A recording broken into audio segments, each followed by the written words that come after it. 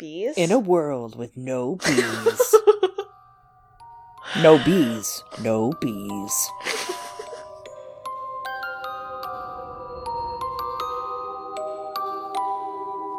You're listening to Girls Gone Canon, covering his dark materials. Hello, everyone, and welcome to Girls Gone Canon, His Dark Materials, the book series, Episode 10, The Subtle Knife, Chapters 3 and 4. I am one of your hosts, Eliana. You might know me as Arithmetric on Twitter. And I am another one of your hosts, Chloe. You might know me from the internet as Liza Arbor on Twitter and Tumblr.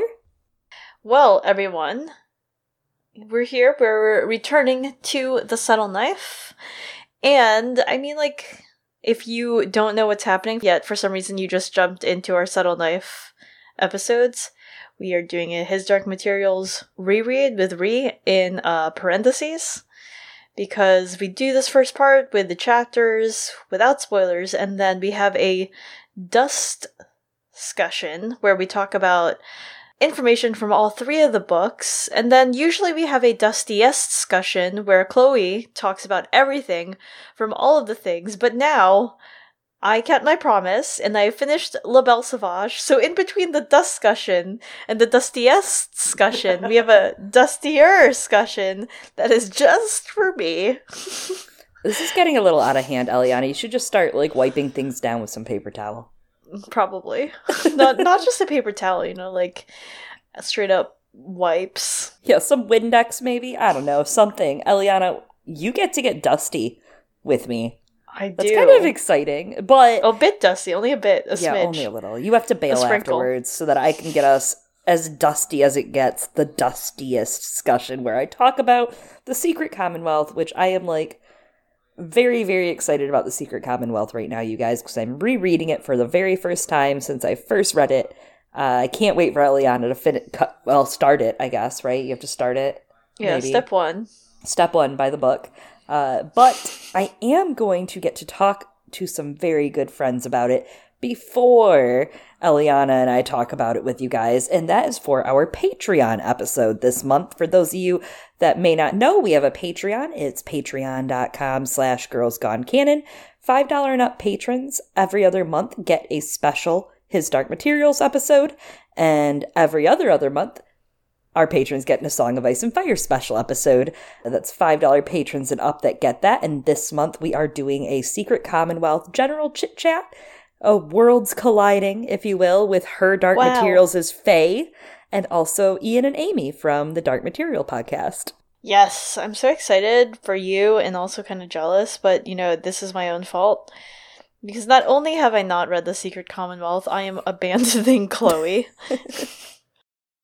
Yes, Eliana is abandoning me. She is going on her own trip to seek out the Secret Commonwealth, and she will be gone just for a hot second, but that's okay. You guys probably won't notice since this comes out towards the end of the month. We will be back next month in March with some more Subtle Knife for you, so patrons are not the only ones that will get this episode. We are going to share. Our patrons are being very awesome and sharing with the public this month, so you guys can all hear about the Secret Commonwealth on March 6th, I believe. We're going to be releasing that. Yes.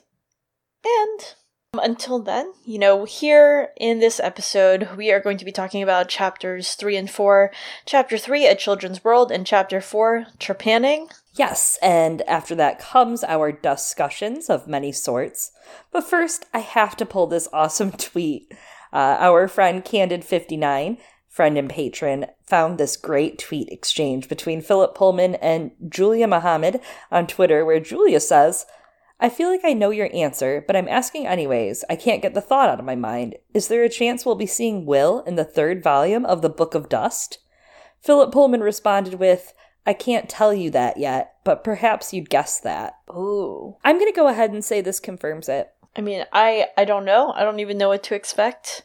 I only have one thing that I keep telling Chloe, and I'm just like, is it going to be the Final Fantasy 10-2 perfect ending, or is it going to just be like a video sphere? I don't know. Well, In our discussion, we are definitely going to talk about a couple of things that Eliana's going to say today that she has no clue. You guys, like, she has no clue the things she's saying, but yet she's inspiring me already. I'm, like, mind blown. I think I have the whole next book figured out. It's great. So, without further ado,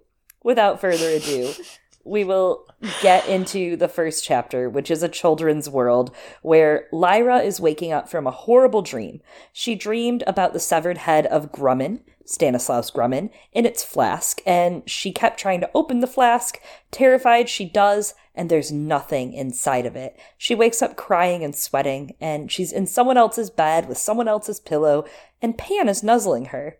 She remembers how eager she was to see the severed head when she was a kid, and now, war-torn and exhausted, the difference between it. And then when she asked the alethiometer, like, what did my dream mean? The alethiometer just sasses her and is like, it's a dream about a head. And I'm like, damn, bruh. I like the way she treats the alethiometer, because the alethiometer seems to be more like a person, if anything, a consciousness. Yeah, and that really comes through much more in these two chapters, and it is something that's discussed quite a bit. I do kind of appreciate the idea that, sometimes dreams are just dreams, but, it's a story. And you don't, throw in dreams usually for no reason, even though everyone else in the world, for the most part, dreams for no reason. I mean, there's probably a real reason why we do it, but it doesn't mean anything, Yeah, I've heard that if you take a lot of vitamin B, you can have really lucid dreams, that you'll really remember them a lot easier. I remember a lot of my dreams for the most part, especially the morning after, and then I remember. There's some intense ones I remember. But right now, Lyra maybe kind of feels that way. Not quite. She almost wakes up the strange boy because she had, I don't know, a bad dream or is hungry, and then she's like, no, I'm going to just make the omelet on my own. She burns it. She proudly eats it, even with all of the shell bits. When I read shell bits and all, the phrase, she ate it, shell bits and all, and I was just like, I mean, been there. I remember probably the first time I learned to cook, quote unquote. I remember I had a home ec class when I was in 6th or 7th grade when I really learned, this is how you make an egg, not just pour the cereal in a bowl. So this, I totally relate. I get you, Lyra. I get you. I do not understand. I struggle to understand so much about Lyra in this chapter. My poor okay, well, girl. not everyone makes fucking crazy-ass steamed eggs every day, okay? Lyra's just trying. I fucked up my steamed egg this past weekend anyway. See? Don't be mean to Lyra. She's just doing the best But there were no shells. Christ. It's her first time on her own. Have you ever had to move out when you're 13 years old? Settle down. That's true. That is in fact true. But Will wakes up. He doesn't want to share this meal with Lyra. He does not wish to share. He looks at it and he's like, no. I'll pass. He gets milk and cereal. Speaking of milk and cereal, instead, he notes that the milk expiration means it can't be too long that the city's been empty. And he's like, how did you get in here? She tells him about the foggy bridge that her father created and the cliff she and Pan wound up on where they were eating berries, which is a fruit-eating reference for those keeping track at home. Interesting. I didn't think to keep track of these, but I definitely interesting. Now I am. I'm like, oh. Yeah. Oh. And then Lyra and Pan said that they saw the city and came down after that, and now here they are. Will and Lyra confirm, after talking with one another, that this is not in fact an extension of their own worlds. And Will's like, alright, cool, so that's at least 3 worlds that we know of. And Lyra's like, hair flip. There's 1 million. She learned it from a witch. The witch is demon, Kaisa. I love that this was such a kid brag. You know how little kids are like, well, my dad said that if I do this, well, my dad said that. You know what I mean? It's I learned it from Kaisa, Dude, Lyra's is the master of that. That's her favorite thing in the world to do. My father had a sword fight. What? And now she's like, my father blew open the doors to all of the worlds. She literally says, no one could get from one to another before my father made this bridge. And I'm just like, okay, Lyra, settle down. Yeah, because Will basically says the same thing. He's like, but what about the window that I saw? And Lyra's like, I don't know, okay, whatever. My dad could beat up your dad. And Lyra, stop overcompensating for him. He's not worth it. He's not. She she tells Will she's looking for what in her world is an experimental theologian and might be the same in his Oxford. She plans to go to Jordan College through his Jordan, and she explains to him experimental theology is all about elementary particles and fundamental forces and ambaromagnetism. He's like, do you mean electricity? That's what that is in my world, I think. And they start to understand each other a little bit. He tells her she seeks scientists in his world, not theologians. Yeah, I didn't include, I guess, the part where both Lyra and Will, we had discussed it in a previous episode, exchange the electrum versus amber and baric and electric. Iconic scene, to be honest. I also want to note that as I was starting this book series for this reread, I hit up one of my friends who actually went to divinity school and studied theology for his thoughts on his dark materials, and he was just like, oh yeah, I remember reading that a long time ago. He's like, there's those weird passages, and then he was just not helpful. That's it. That's the story. He was not helpful. Nice guy. Anyway, they hear a child's voice in the harbor. But the place that they're in is still a ghost town. They're bewildered, and then suddenly these two kids appear. There's a girl who's maybe 12 to 13, and a younger boy. So Pan flips into being a mouse from being his goldfinch and hides up in her pockets because they're like, oh my god, these children don't have any visible demons. The children bring baskets and sit at a table near Will and Lyra. The girl asks if they're from Cittàgazze or Santelia. Santelia's modern city design is really something that popped out to me when I read this. So me and you have discussed, obviously, the Magpie City. We know that's what Cittàgazze stands for, is the Magpie City.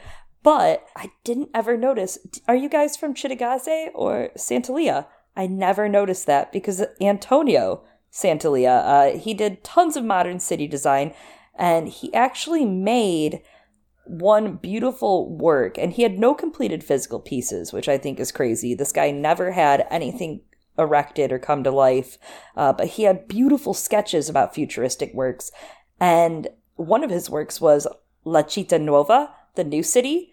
This was around 1914, and he really front-ran all of Italian architecture with futurist movement. The futurist movement basically was an industrialized and mechanized future look where he just imagined cities as machinery, right? Cities already have so much going on within them. And it really reminds me a lot of what Tana Ford said when we were watching His Dark Materials Season 1 with regards to Will's house in the show, with how Will's mom has all these oddly placed openings in their house at the stairwell, and she counts all the planks on the walls, and how it all looks like long vertical slices separating it from the rest of the planks, and how there's missing walls and holes, and you see sections of stairwell and rooms through each other. It's very, very modern, and we're going to have to post this maybe on our Patreon, and on Twitter we'll post it. Please log on and check it out to see the pieces Messaggio and La Città Nuova. There's something that he actually had said in a book once where Santelia was quoted saying, "The problem of modern architecture is not a problem of rearranging its lines, not a question of finding new moldings, new architraves for doors and windows, but to raise the new built structure on a sane plane, gleaning every benefit of science and technology, rejecting all that is heavy, grotesque, and unsympathetic to us in tradition, style, aesthetics, and proportion."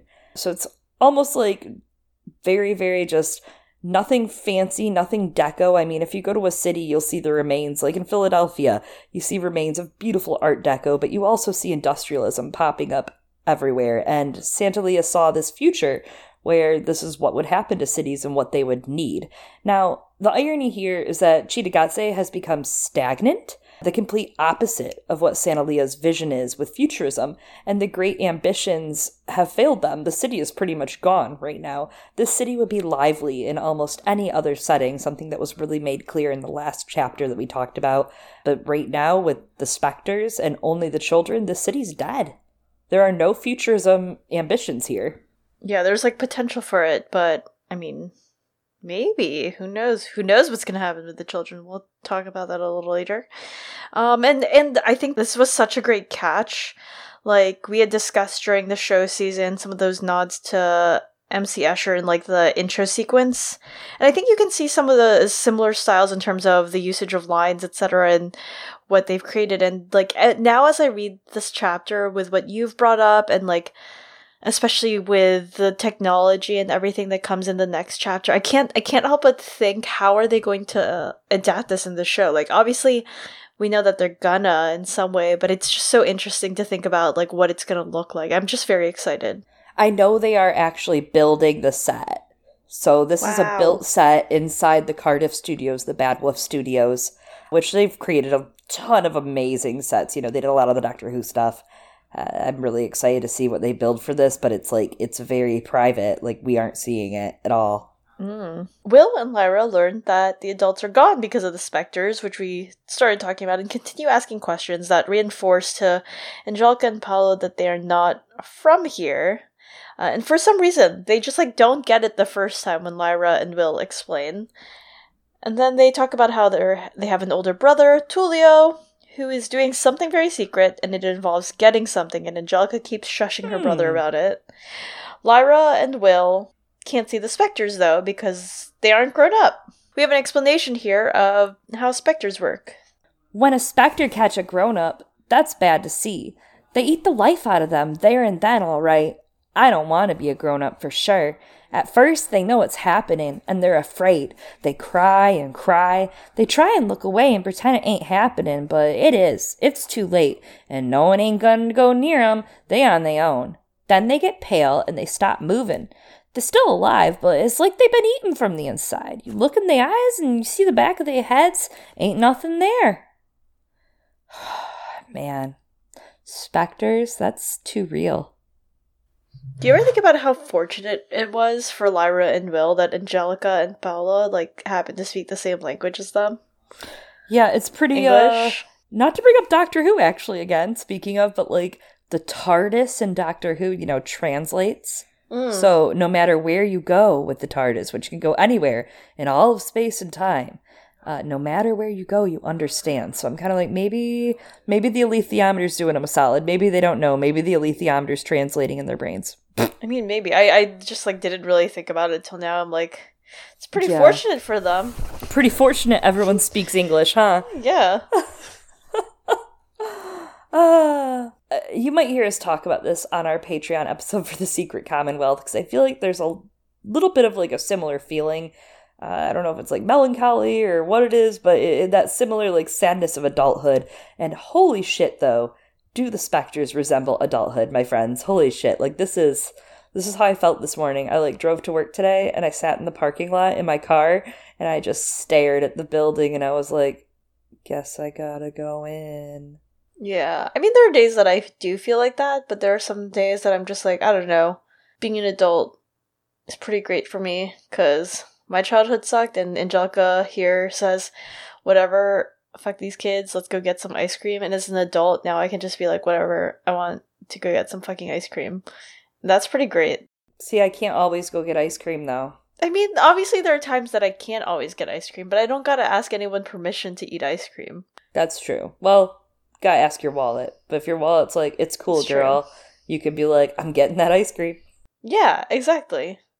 And then you can also end, after you get the ice cream, like Paolo, who ends the exchange with, kill the specters! He just shouts that back at them, kill the specters! Fucking love kids, man. Gotta love them. Doesn't even know what he's talking about. Cittàgazze is so interesting, and we'll see it a little bit more later, and it's like a warped Garden of Eden, right? We were talking in some episode at some point, I think maybe at the end of the His Dark Materials Season 1, about, like, this idea of the movable Garden of Eden. Yes. Right? And you kind of have that here with Cittàgazze. Sorry, for Chloe. Cittàgazze. And, in some ways, with, like, the way Angelica and Paola act, there's, like, something that kind of feels like the Lord of the Flies. Oh, yeah. it's the garden, there's abundance, there's a sort of providence, and like, yeah, there's food here, and you don't have to do much, you just have to reach in and eat it, like the milk and the cereal, the Coke that Lyra will have, and then of course, instead of apples, the kids are like, yeah, whatever, I can just eat ice cream, but of course, you could be Lyra and put eggshells in your omelets, whatever, but, I think whatever. you're onto something there, especially though that there's no adults, and like, they're like, I can just reach on in, but the price that was paid for that was the specters. Yeah. Yikes, and the souls of adults. So I hope every kid that's ever happy, I hope any kid that's ever happy in their whole life, I get to look at them in the eyes and just stare at them. Be like, one day, you too can have ice cream whenever you want. Yeah. But what will it cost you?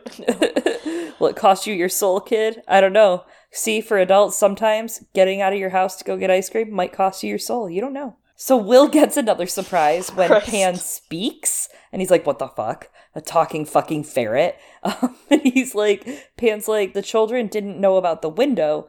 Be careful about exposing it.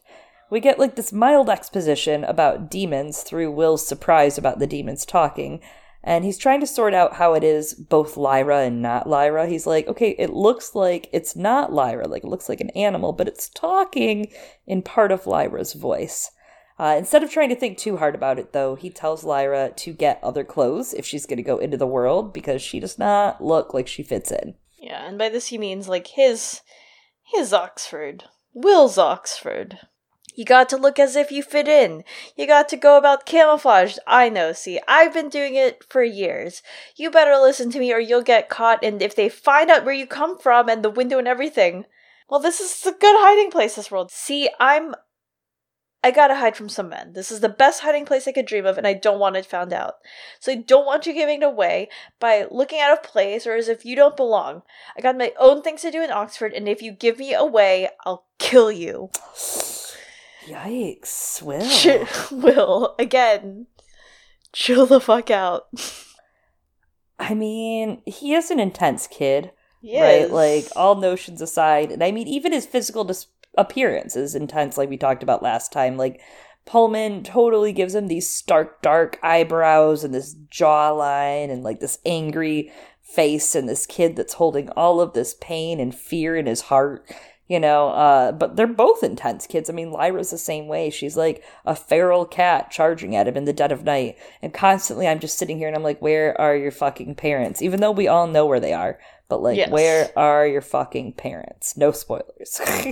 I'll kill you. Okay, anyways. And Lyra, I mean, she believes him. She's like, wow, he'd really fucking do it. I believe it. Sexy, what a murderer. Yeah, she's like, oh no. Lyra's like, I love the way your vein just popped when you said you were going to murder me. Will explains that to blend in. Lyra has to clean up, and Lyra's like, I've never washed my own hair. What? Yes, I just want, we need to take a pause. Never. Right now? I mean, I don't do it often, but... But you do your own when you do it. I mean, yeah. She's never done it. The quote says...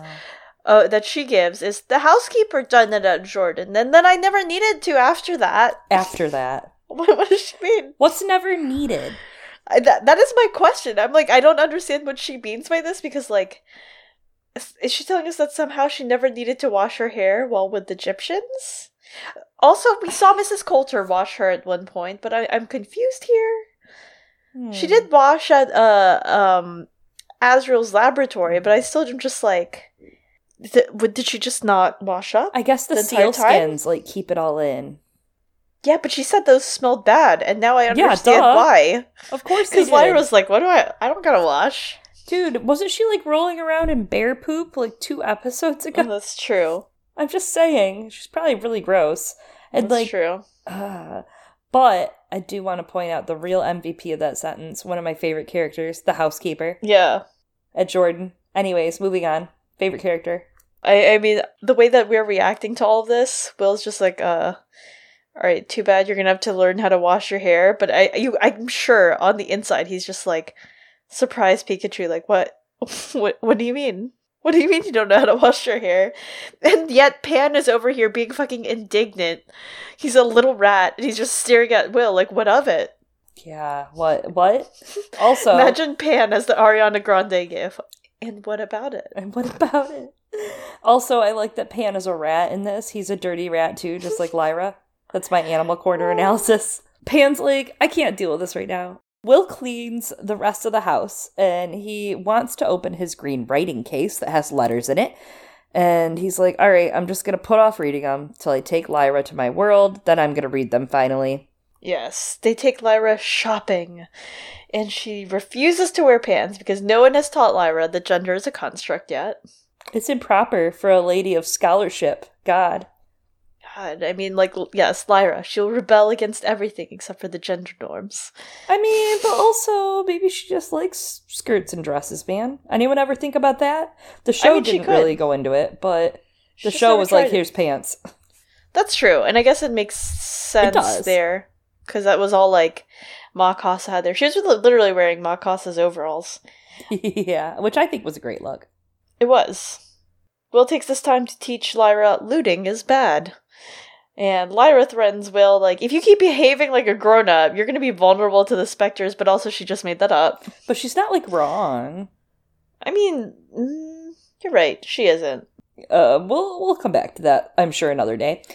Chitagatse has beautiful buildings, but they're old, and the city is falling apart. It's a city of architectural band-aids. Will and Lyra are drawn to a tower in a little square, and they move on, looking for a cafe to serve as a landmark for the window.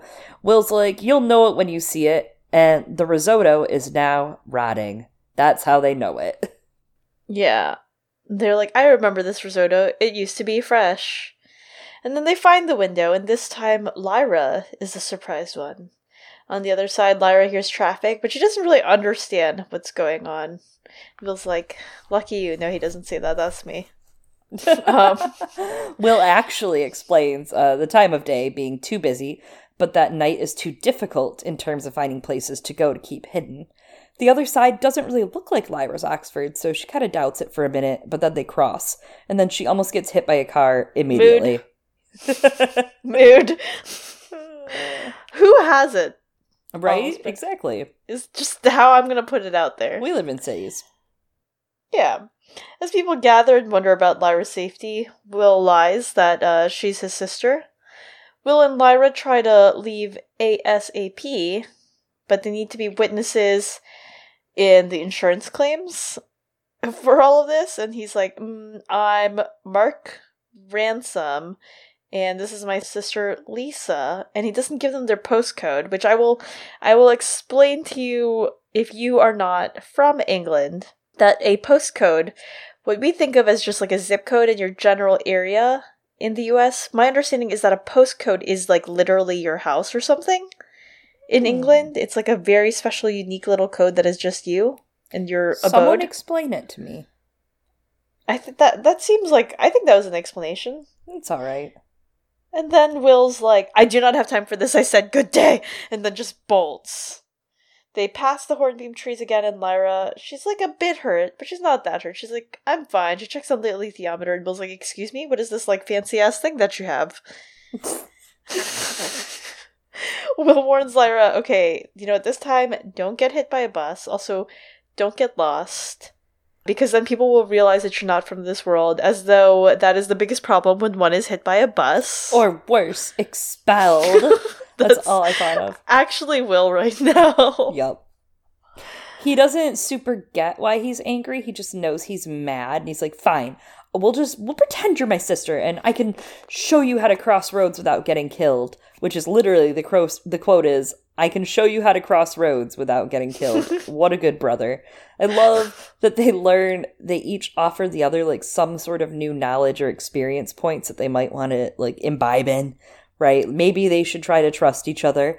Their relationship is really built well. When you think about how Will behaves with Lyra and put it in relation to how he behaves to his mom, Will's relating to Lyra the only way he knows how, by stepping in as this protector role. He sees Lyra's beat up and hungry and dirty and tired and weird, and he knows that he, too, is also beat up, hungry, dirty, tired. So they both realize that for now, this is kind of what they have. Yeah. Two misfits in the world. Many worlds. Lyra proves that she has money, by shaking out literally gold coins. She's like, I'm fine. And Will's like, oh my god, we're fucked. He's like, what do you mean? You just have gold coins. And then Lyra's like, okay, cool. Lisa, I get it. But what if I just kept going by Lizzie? I've gone by that name before. And then Lyra worries that, oh, I kind of look a little bit abused after being hit by a car and this bruise where Will hit her because they literally fought when they first met. And then Will's like worried that the police are going to notice it, which, I mean, obviously all of Will's concern has to do with his upbringing. We talk about, you know, as Chloe was just saying, you know, how he had to be a protector with his mother, and part of that was protecting her from, like, I guess, the authorities, because, you know, he does think about the prospect of if it's going to look like child abuse, because he was worried about his own family looking like neglect and being taken away. Yeah, this is something he's used to. It's really sad, actually, when you put it in those terms. And that's why they're so important to each other. Man! Imagine having the best characters. God. Will is like, alright, I need to get some money out because, you know, A, we don't have much time to keep getting money out. The authorities will be onto us soon. And B, this bitch has gold coins. So he tries to take his money out, and the whole process, he's like, am I going to get caught? And Lyra's like, this is magic. You mean you just press a button, and that's how you read this machine, which tells you how much money you have? She's like, mine just backsasses me. That's true. I wonder how, like, this is another one of those things that I wonder how it's going to go in the show, right? Obviously, like, there were ATMs at this time, but... Oh, it's going to be so just, funny. Like, there's so many things that are way more, like, followed now, you know? Now that you say that, though, it's going to be the funniest shit in the world. I can see Daphne Keene and him and her just sassy and be like, why do you do that? But why does it do that, though? But why'd you do that, though? Like, so stupid. And then he's gonna be so annoyed. Exactly. I can't wait. What a relationship. A friendship. I'm so excited. As they go through Oxford, Lyra's like, this is the same. This is different. This is different. This is the same. But then she realizes there's no Jordan. That's what's different about Oxford. This is a whole different Oxford. Yeah, it finally sinks in for her. And here's the quote for that. I wanted to call it out. He wasn't prepared for Lyra's wide-eyed helplessness. He couldn't know how much of her childhood had been spent running about streets almost identical with these, and how proud she'd been of belonging to Jordan College, whose scholars were the cleverest, whose coffers the richest, whose beauty the most splendid of all. And now it simply wasn't there, and she wasn't Lyra of Jordan anymore. She was a lost little girl in a strange world belonging nowhere. Well, she said shakily, if it ain't here... It was going to take longer than she'd thought. That was all. That's my girl. You'll find it, honey. What a blow. God, what a sad ending to the chapter. I mean, this is the only thing Lyra knows. She's in a strange world with this strange kind of nice guy, and Jordan's gone. It's just gone. This is like Harry not going back to Hogwarts, right? Unspeakable. Aww. But speaking of Will being a strange boy, I think we need to talk about the elephant in the room, which is that Roger's fucking dead, right? Remember him, guys? Don't move on fast. I've seen all of you replace Roger in your hearts with Will already. I've seen every one of you listening to this podcast in your rooms, at work, in your earbuds, in your fucking car, and you're like, Roger? Who the fuck was Roger? Yeah, Roger's dead, and Lyra has lost not only Roger, she's now lost her home, and she's stuck with some guy, and she's lost. She doesn't even know what she's doing. She spent her whole life being an active little shit, running circles around adults, knowing everything, being the biggest know-it-all, playing tricks on people, and this is where her psyche is blown up. She's left home, she's been kicked out of home, she's unable to get home, now she knows nothing, she's realized she's had it wrong the whole time. Between this and Spectres, dude, I feel you, Lyra. Girl, I feel you. Yeah, everything she thought she knew about the world doesn't hold true in this one. That's life, homie. And so that takes us to chapter 4. Trepanning. This chapter starts with Will calling his father's lawyer to find out if he's still alive, but turns out 12-year-olds don't have a lot of legal power. Also, why... Will, I know you're trying to trust someone, but I think the big thing here is don't trust adults. Yeah, that's true. Never trust anyone over 30. Unless they're friends with Lyra. Yeah. That's very true. But also, I mean, I can see why he's like, I'm protected by... the law. Confidentiality? By client... Okay, but you're supposed to have protection? confidentiality with God, too, and we see how that's gone for this whole series. That's true. Also, he's 12 years old, so Yeah. who knows, like, what sort of legal power he has. The lawyer asks him questions, and Will's like, so, can you tell me this very confidential information that you are legally not supposed to just divulge over the phone, over this payphone, or not? And the lawyer, for obvious reasons, is like, I first need proof that you are who you say you are. Also, I don't know if he's alive or not.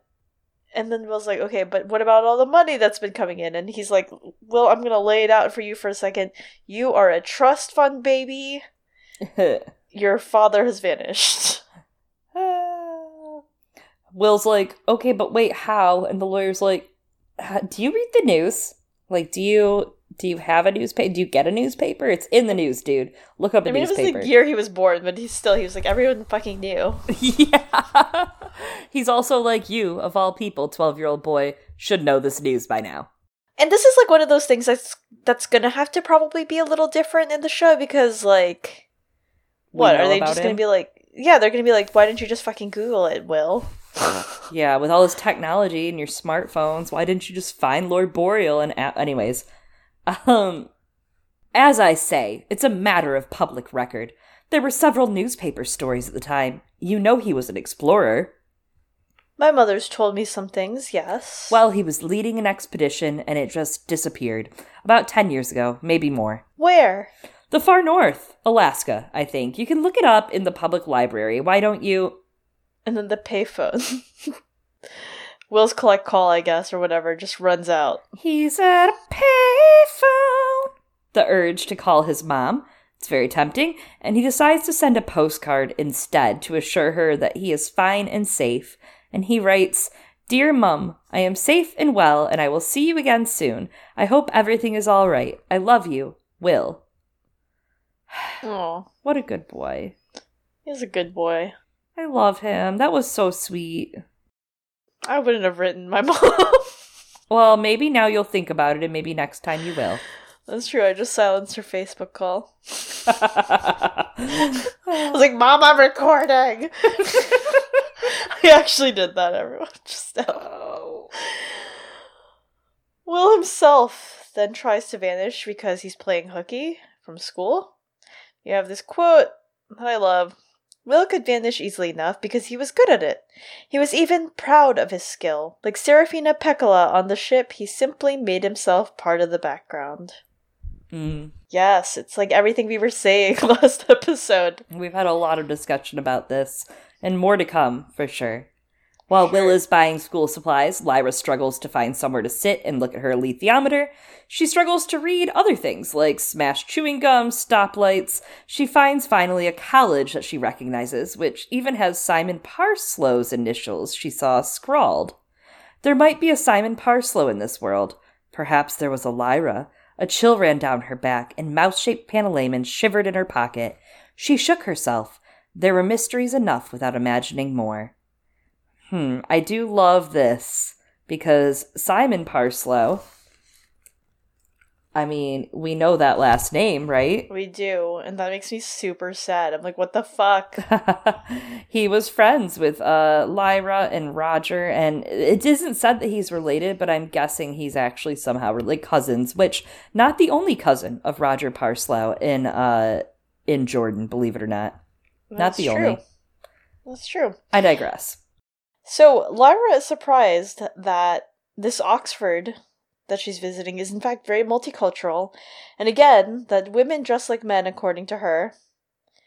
And I don't know, it's something that I find interesting, right? Because, yeah, some of these cities in England, right, are are multicultural. Like London very much is, of course. Oxford, not the Oxford, not as much, right? Like the percentages are a little different, but it's not too far. But it makes me think of whether or not the British Empire exists in Lyra's world the way that it did in ours, and what the time frame of the story is, right? Because there was a period of time where a lot of people immigrated to Britain, from my understanding, because the British Commonwealth was accepting people from across the empire, across all of the different territories, and that fueled that immigration and that multiculturalism. And then within this story, right, the way that Lyra thinks of people, they're kind of referred to by ethnicity as opposed to race.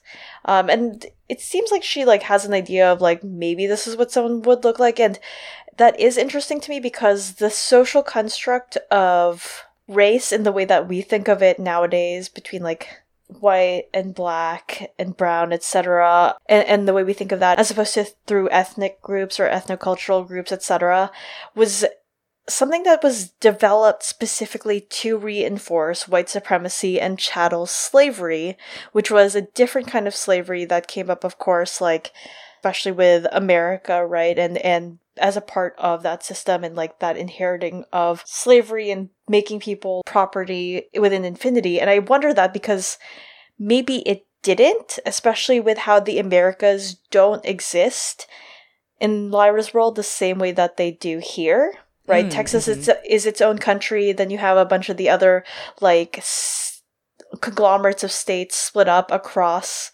America. It's not one huge United States. So it almost makes me think, well, it might not have had that economic system that was built on the backs of slaves in that same way. And so the way that people view each other within Lyra's world is more of this xenophobia, if anything, if that's what's going on here when it comes to ethnicities versus race. Well, and of course, we know from our own followings of Pullman, but we know that he is not at all quiet when it comes to Brexit. He's very vocal about that on the Twitter timeline. And it shows in his works. I mean, once you finally get through the Secret Commonwealth, Eliana, I think there very much so is going to be among the many oddities that he has to wrap up in the Books of Dust. I think the immigration and multiculturalism is a very big thing that is introduced, obviously now in these first 3 books, but I think really perpetuates the notion he wanted to travel to more lands with Lyra and wrap up more in this world. So hopefully you'll read it soon enough and we can figure out some more, because I have ideas right now that I can't say out loud because I'll just spoil you and you won't be happy with me. Soon I shall. I mean, I'm not gonna lie, there's a part of me that was what if I just didn't read La Belle Sauvage and just read The Secret Commonwealth and found out what happened to Lyra, but I know that's wrong.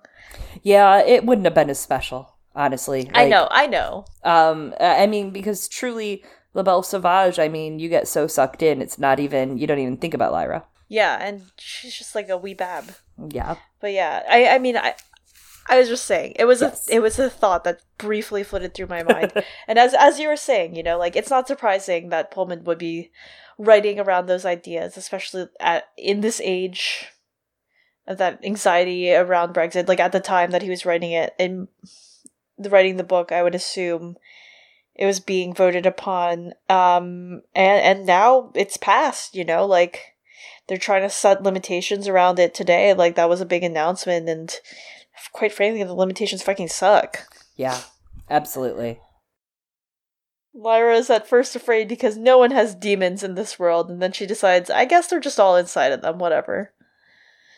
And then she buys chocolate, and she thinks that the shopkeeper is looking at her funny because he is, and this is the quote, from the Indies, and probably doesn't understand her accent, is her thought. But obviously it's really just that Lyra is using a fucking 20-pound note to buy a bar of chocolate. 1 bar of chocolate.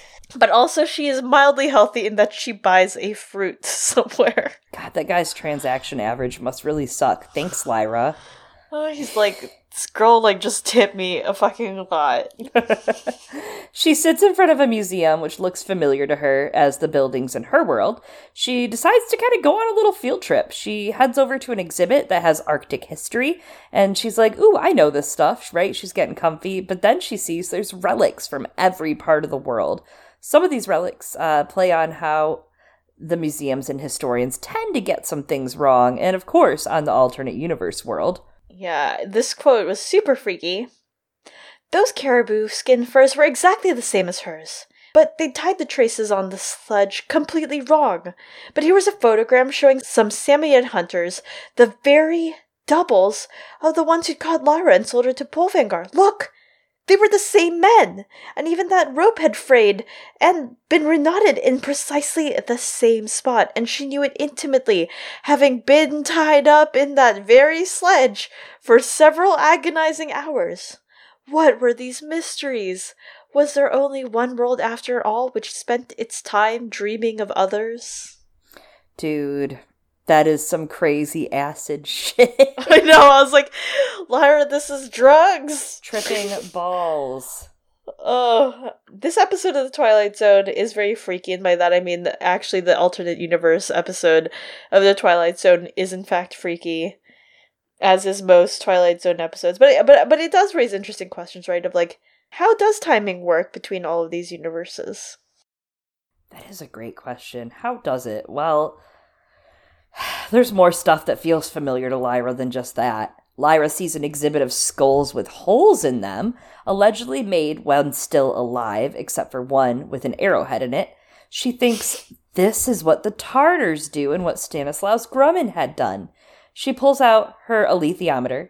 It's her fancy smartphone. It's her Galaxy S9. And she does a Google search about people with holes in their skulls. And while she does this, someone is watching her. Yes, the description is a powerful-looking man in his 60s. Leave her alone. Get a job. Yeah. A real job. Not like fucking scamming people out of their money, you fucking money laundering asshole. He's wrinkly with pretty eyes and licks his lips a lot. Get a job. Bringing it back. In his pocket is a handkerchief with a cologne that smells like a hothouse plant. There's a couple things at play here.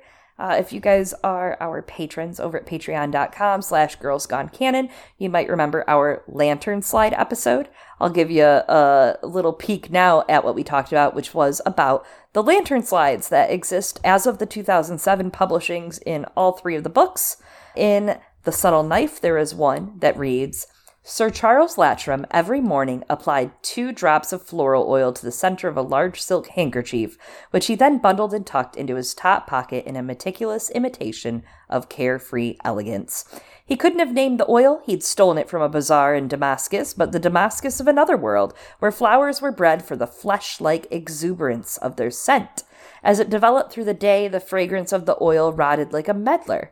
Sir Charles would lean his head to the left and sniff appreciatively, perhaps too frankly, for the comfort of most companions.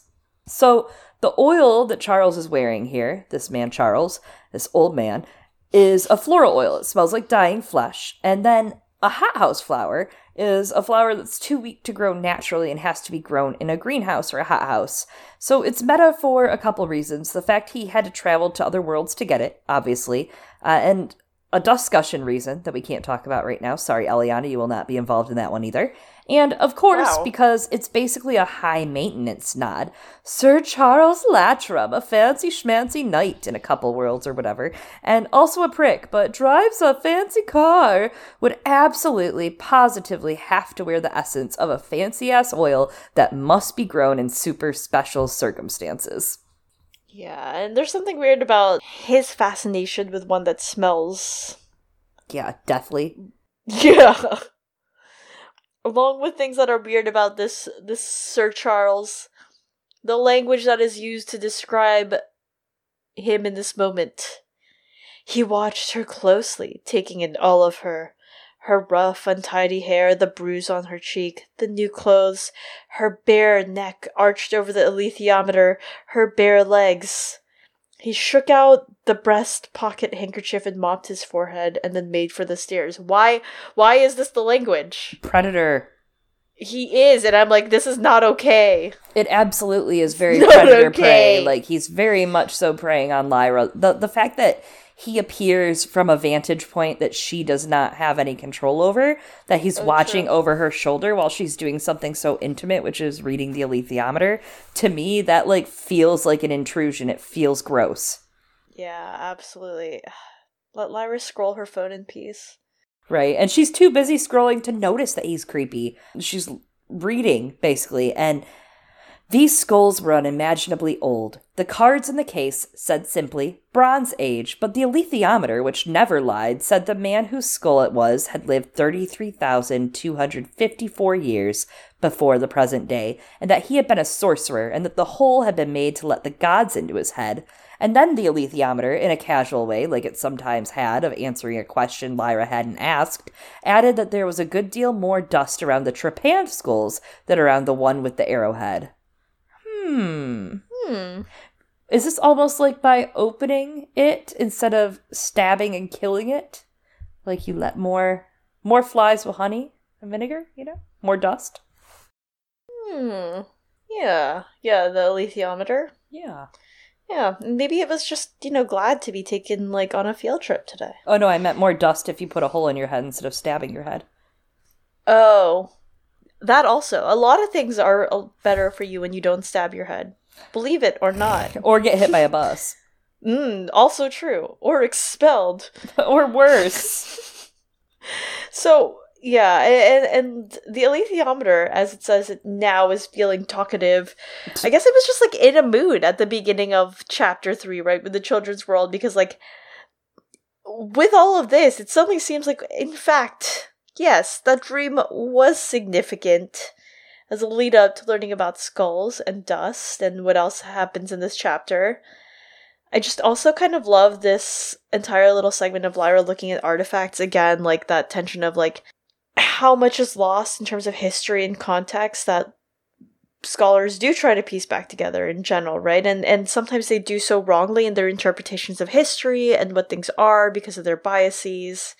One fictional story that I enjoy that plays with this is called The Power, and it's really fun in how it looks at the way current social structures inform the way that we interpret history, sometimes incorrectly. And an interesting real-life example that people are now, revisiting is the Venus of Willendorf, which is, this really, really, really old sculpture of, the female figure, and it dates from maybe around, closer-ish time, 30,000-ish BC, right?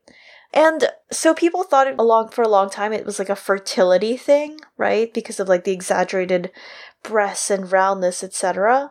But then some women have realized, wait, the way that this figure looks, and if you look at it from the vantage point from above, it actually looks the way that a woman sees her body when she's pregnant and looking down. So, just recentering the perspective with which we look at things in the past. Anyway, sorry, tangent again. No, that's a great way to look at it, especially because it really does feel, and I mean past the main trilogy, feels like this is a super significant thing.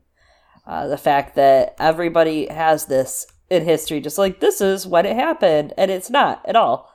It felt significant at the time on first read, and then later on we do learn it has some significance. So, and history's that, man, because the rich people get to write it. I mean, the winners. I mean, the men right now, they just erase all the women's whatever.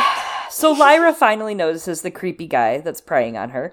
They make small talk about the skulls. He jokes about hippies. He's like, you're too young, but drugs were more effective. Seriously, I told you. And Lyra's like, how do I get away from this old motherfucker? Mood. They exchange names. His name is Charles. Her name is Lizzie McGuire. I mean, Lyra and Pan half remember something about a smell because of him, of dung, of putrefaction. Oh, there you go. There's your dying flowers. Yeah, that's the actual quote and description of it, and it says that the smell reminds her of Iofur Raknison's palace, which is, as everyone remembers, full of poop.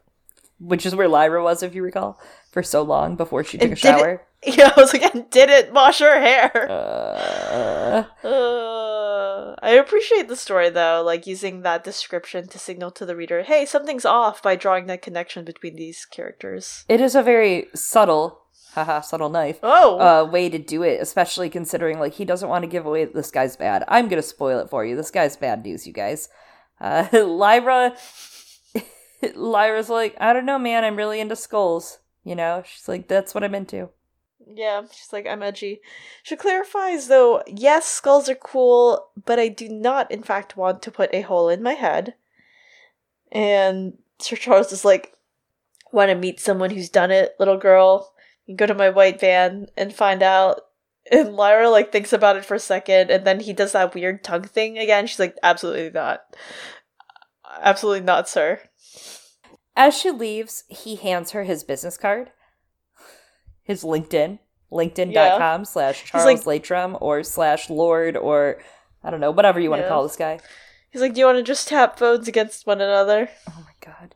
Finally, Lyra's like, I'm going to ask about finding scholars, and she gets directed to a specific room, and the alethiometer is having a mood again. It's like, I'm talkative, and it tells her, you must concern yourself with the boy. Your task is to help him find his father. Put your mind to that.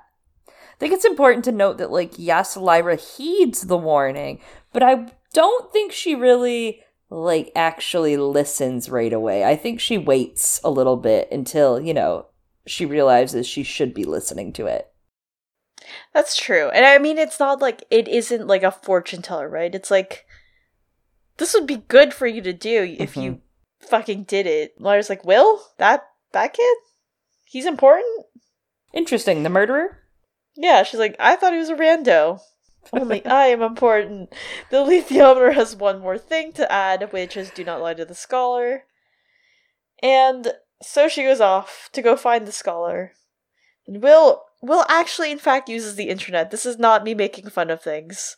He's in a library, and he's using the internet to find newspapers from the year of his birth. It's on these rolls of microfilm, which I assume we're not going to do in the televised version of this, because it is not the 90s, and we don't use laser discs. Catch Will downloading WinRAR or WinZip. He's out there. He's like, 7-zip. He's like, let me get the zip unzipped. Pretty much. He's like, are these newspapers on Napster? No, not Napster. Will downloads BearShare onto the library computers and gets like 80 viruses. BearShare with Yorick. Oh my god. Will and Yorick are networking too. Literally. And then there's this slideshow. The last story in the slideshow is about an expedition that reached the North American Arctic Survey Station at Noatak, Alaska. And then 2 months went, and then they never heard from them again. They were missing. Well, that's no good. That's no good. That's a disappointment. Well, that's no good. A bunch of folks search for John Perry, but Will finds little of actual substance other than he was in the Royal Marines and became an explorer, which is all stuff we all knew already. Will tries to access the Institute of Archaeology next by lying about his field trip from St. Peter's, not in Oxford, but in Hampshire. And then we snap back over to Lyra. We're like, all right, what's she doing now? Yeah, she's just waltzing into academic buildings. She gets stopped by a porter, and she's like, oh, this feels familiar. Being told I can't do things in a university. She lies and says, I'm looking for Dr. Lister. Name she just read off of a pigeonhole on the wall. She gets redirected and then talks her way into the building. Lyra is now convinced that she knows this world very well. I really like that she's, like, back in business. She's like, back! She's, like, rocking out. She's like, I'm lying. I'm doing stuff. I'm doing it. She's a person again. Yeah, she's like, I think I know this world better than Will, even. And I'm like, oh my god. Don't get cocky, kid. She's gonna get hit by a bus. Or worse, expelled. Expelled. And I do want to include Lyra's impressions of this university. Speaking of the girl who has never washed her hair. These rooms, the walls of this corridor, were all flat and bare and plain in a way Lyra thought belonged to poverty, not to the scholarship and splendor of Oxford. And yet the brick walls were smoothly painted, and the doors were of heavy wood, and the banisters were of polished steel, so they were costly. It was just another way in which this world was strange. Again, very much so futurist, right? Just very slick and manufactured. Really interesting.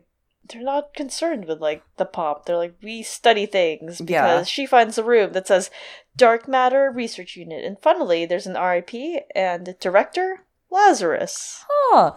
Director Lazarus. A woman invites her in, and on the back of the door is a Chinese poster, or a poster with a Chinese design upon it. And Lyra is surprised because she's like, wow, women can be scholars here? And which, of course, it's like, Lyra, you've actually met a female scholar before, but I know!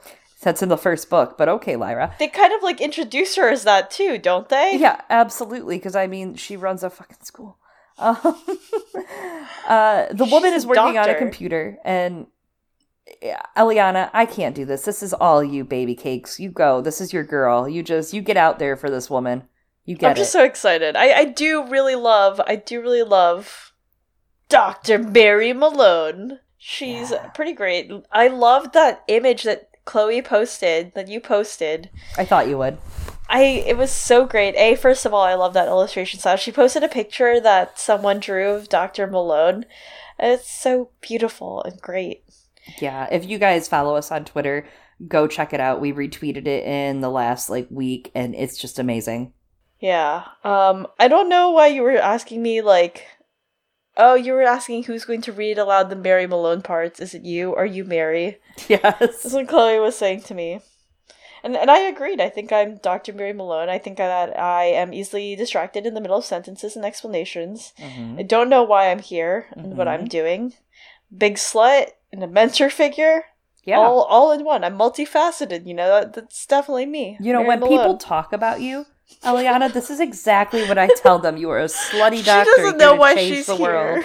Yeah. But you don't know what you're doing. She stops in the middle of sentences. If she could just get it together. Lyra tries to ask about dust, but they don't call it that in this world, apparently. So she tries to describe it and how dust generally behaves. And she goes on one of her usual tangents, and she ends up asking a bajillion questions about the Bronze Age. Yeah, Dr. Malone explains, the Bronze Age, that was 5,000 years ago. And Lyra's like, well, that's wrong, because the alethiometer told me that the skull's from 33,000 years ago. And Dr. Malone's like, hold up, where are you from? And Lyra's like, fuck, I gotta tell the truth. But she gets lost trying to explain it, and then Dr. Malone becomes distraught and says, maybe this is the only place you can learn about your dust, but guess what? It's being shut down. Too bad. And then she gets lost in her explanation. I find that Dr. Malone and Lyra have very similar speaking styles in some ways. It's actually a really cool conversation when you think about it, because it's really the first female interaction Lyra's had in this book. And it's the coolest, most badass female she could have, right? I agree. Hannah Ralph is pretty cool. Yeah, that's true too. But she's not prominent in this book. Let's be real. No, she's not. She's off being a scholar in a different world. Well, she's doing a lot of important shit, that's for sure. So Lyra and Dr. Malone have coffee, and Dr. Malone tells Lyra a little bit about the Yijing, and Lyra's like, I don't know what this is, but maybe we have it in my world. I've just never heard of it. And Yijing is an ancient Chinese divination oracle, and it's one of the oldest Chinese classics, widely influenced by changes of Zhou, with more than 2.5 millennia's worth of interpretations. It's a super influential text read throughout the world. It became part of the 5 classics in 2nd century BC. It basically informed divination moving forward in the East and a lot of what Western culture perceives of it as well. A lot of people have adapted to using coins to decide the numbers that kind of allege the hexagram readings, and that started in the Zhou dynasty with more of a cleromancy influence with yarrow sticks, which we actually see Mary use a little later on. A more ancient way of reading it that, by the way, there is no clear translation of how they do it to this day. It's some ancient shit. They just know it. Whatever. I honestly, I watched 4 videos about it, and Really? Yeah, absolutely. I watched this 1 hour-long Taoism video about it. It was nuts. I should watch that. You honestly should. It's really interesting. There are 2 main lines that get used that parallel each other in Yijing, which represent the dark and light forces, like yin and yang and balance. I'd relate it probably more to tarot or help dyads, but a lot of people feel it's really more explorative of the subconscious, harnessing the capacity of the subconscious arbitration, kind of like the alethiometer in a way, right? Something you said earlier reminded me of that it's like it's giving her advice and she's choosing to follow it. And sometimes it tells her things she didn't want to know or ask to know, but it's doing it for a reason. So it's interesting that it brings up things that a lot of times she actually knows to be in her heart. She just hasn't really faced. And I mean, that's just growing up. Yeah. It's intuition and Like, yada yada. Not even that. Sometimes you just gotta disobey things every now and then to find out, like, oh, I should have done that. Yeah, like, That's ow, just that real hurt my life. hand when I put it on the stove. Yeah. It's real life. Yeah, the I Ching is very interesting, and yes, you're right, this will happen at some point, because we're bad at being spoiler-free in this first portion. They talk about dark matter, and, originally here, I just put, like, all the things that Dr. Malone said, because I was like, let's just let her explain all of it, and Chloe was like, what the fuck is this, Eliana? So, we're gonna summarize it now. Okay, I left a quote in. I got at least a couple. Fine. Dark matter is what my research team is looking for. No one knows what it is. There's more stuff out there in the universe than we can see. That's the point. We can see the stars and the galaxies and the things that shine, but for it to all hang together and not fly apart, there needs to be a lot more of it, to make gravity work, you see. But no one can detect it. So there are lots of different research projects trying to find out what it is, and this is one of them. Dr. Malone's like, it's probably an elementary particle, it's almost undetectable, but I think we got it. We don't really know how this particle that we found fits in, but we have this particle, and we call it shadows, and they're particles of consciousness. And he's like, no wonder we can't get funded, but what she really means is that capitalism is destroying academic progress. Anyway. What does that mean? What does it mean? Capitalism would never do that to someone. It would never. Bust out those gold coins, Lara. Contribute. She can donate these gold coins and probably get a building named after her. That's how, it works, right? Actually, not untrue. Not untrue. Where'd you leave off? Sorry, I could read something for you if you need. I don't know where you are. Oh, no. No, you can pick up here with... So, Mary basically says, or Mary and Lyra discuss, and it turns out you have to be confident and relax at the same time, which is kind of like having 2 drinks. So, Lyra, when she finally gets into that mode, that's why she's probably like, yes, this is so cool, because she loves wine. But just kidding. Don't drink if you're a kid. It's not good. So, it's not good. Then she describes a state of mind using a quote from a letter from Keats. Capable of being in uncertainties, mysteries, doubts, without any irritable reaching after fact and reason. Yes, so as Dr. Malone said, this comes from a letter from the poet John Keats, and this quote is actually what Keats called, a few words before this showed up, negative capability, and it's described by literally this quote.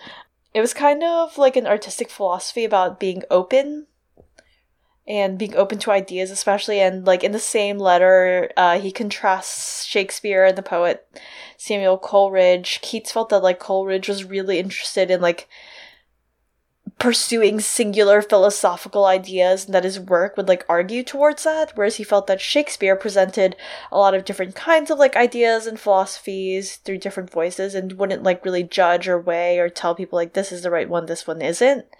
And I think that's kind of it's kind of like the concept on exploration of ideas, right? Which I think is apt and interesting in an idea that, is so driven by explorers, and Lyra's so into explorers, and other later scholars have looked at this idea of negative capability as being about breaking against the hierarchy. I don't know if that's what Keats was actually saying or not. I think he was just this was a private letter. Mm-hmm. That eventually came out. But the idea of it breaking against hierarchy is interesting in the context of his Dark Materials because of things that come up in the discussion. But, I don't know, Pullman might be more interested in that. Yeah, I think so. And I'm very excited to hear what you have to say about that in the discussion, actually. But I don't have anything. I'm just saying that this pertains to things later. Oh, okay. In this book series. Well then, fine. Well then, sorry. Fine. No, but it's an interesting comparison, right? When you look at the analog, but the fact that he would say, Shakespeare is more about this. And I think it really says a lot about fate. right? Like, can you choose your own fate? Is it your destiny, etc.? Free will, all that. Free will! Free him! Free will! Oh. And then Mary Malone explains, you talk to shadows by going into the cave, which is what we call the room for my giant computer, because this was written in the 90s. Her giant what? Computer. Oh. What did you think I said? Nothing. I just heard the first letter and you said giant, so I just thought you were talking about Mary Malone's giant. She does have big dick energy. I was going to say, no, that is what I was going to say, cock. You're right. I was like, what could I say I was going to say? That's okay. She's like, it's too late. She knows me. She got my number. Dr. Malone's like, yeah, we named it after Plato's allegory, and then you use it to talk to shadows. We get it, Pullman. You like ideas and philosophy. He's read a book or two. Maybe written a book or two. Who knows? It is pretty straightforward, right? Like, yeah, we get it. It's a fun nod, especially when you think of, I mean, like if you think about it, right? Like, young readers are reading this and they're like being introduced to the ideas. That's cool. That's pretty rad. And like you said, we get it, Pullman. So we're not going to explain to you Plato's allegory of the cave. I will do you all the dignity and not do that today. I think we already did it, like, for one of these book series, and I think, like, that's it. You know, you got it once. If you want to go back, we have our catalog of choruses. You can go find it. It's maybe, like, a little ironic calling it the cave. Because, I mean, like, I guess the shadows here, like, reveal the truth. Mm-hmm. And the way that Lyra does it soon, like, the symbols on the alethiometer, they're symbolic, though, and it's, like, not the actual true representation and experience of the real. Mm-hmm. And I don't know, there's something a little interesting about it in the context of the alethiometer, because you go deeper in the levels, and it kind of makes you think, like, you're moving further and further away from, like, the first, maybe in purest form of the meaning in terms of, like, the Platonic forms. I don't know. We'll come back to it in the other discussion. Like Lyra says, you know, she's like, it's like she has to dig deeper a level. Yeah. She can get a concept at the surface, and then in her brain, she has to go 3 slots down to get further in, which is really interesting in comparison to some other stuff that we could talk about in like 5 chapters or in the discussion. So, before that, let's talk about the skulls a little bit. We're going to come back to this in the discussion, too. I was coming to that. Oliver Payne, him, my colleague, was fooling about one day testing things with the cave, and it was so odd. It didn't make any sense in the way a physicist would expect. He got a piece of ivory, just a lump, and there was no shadows with that. It didn't react. But a carved ivory chess piece did. A big splinter of wood off a plank didn't, but a wooden ruler did, and a carved wooden statuette had more. I'm talking about elementary particles here, for goodness sake, little minute lumps of scarcely anything. They knew what these objects were. Anything that was associated with human workmanship and human thought was surrounded by shadows. And then Oliver, Dr. Payne, got some fossil skulls from a friend at the museum and tested them to see how far back in time the effect went. There was a cutoff point after 30, 40,000 years ago. Before that, no shadows. After that, plenty. And that's about the time, apparently, that modern human beings first appeared. I mean, you know, our remote ancestors, but people no different from us, really. It's dust, said Lyra authoritatively. That's what it is. But you see, you can't say that sort of thing in a funding application if you want to be taken seriously. It does not make sense. It cannot exist. It's impossible. And if it isn't impossible, it's irrelevant. And if it isn't either of those things, it's embarrassing. I just included that last part because I thought it was funny. It's very science. It's just so Dr. Malone. Yeah. We'll come back to this, but real talk, is his name Dr. Payne? And I guess this is also jumping ahead. Whatever. Because he's a big pain. He is a pain in my ass, a pain in your ass, and especially a pain in Mary Malone's ass. Yes. Anyway.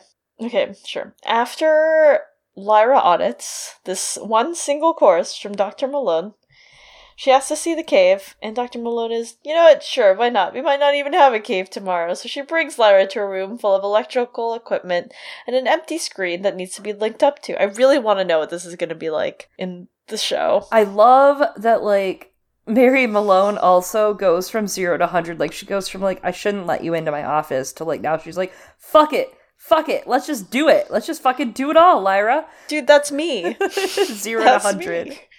She brings Lyra into that room. Lyra convinces Mary to let her have a go at it by showing her the alethiometer and demonstrating how that works. Through this, we get Mary Malone's backstory. She used to be a nun, then she became an atheist instead. Lyra's like, I don't think they'd just let you leave in my world like that. Lyra says she learned that from the alethiometer, by the way, the backstory, which works by dust, which she thinks is like Mary's dark matter. The sound in the room as the machine starts up is similar to the sound in the separation chamber at Bolvangar. Ew, don't like that. Yeah, I thought that was interesting. Powered by dust. Hmm. The screen turns on, color brightens up, some small letters, some figures. Mary Malone slathers gel onto Lyra's head and then hooks her up with some nodes. And I'm like, an ultrasound for Lyra's head to figure out what's happening in there. What is in there? What is in there? Oh my god, witch oil. I gotta know. It's great. She's so funny. She's so weird. Here's my gold coins. Oh my god.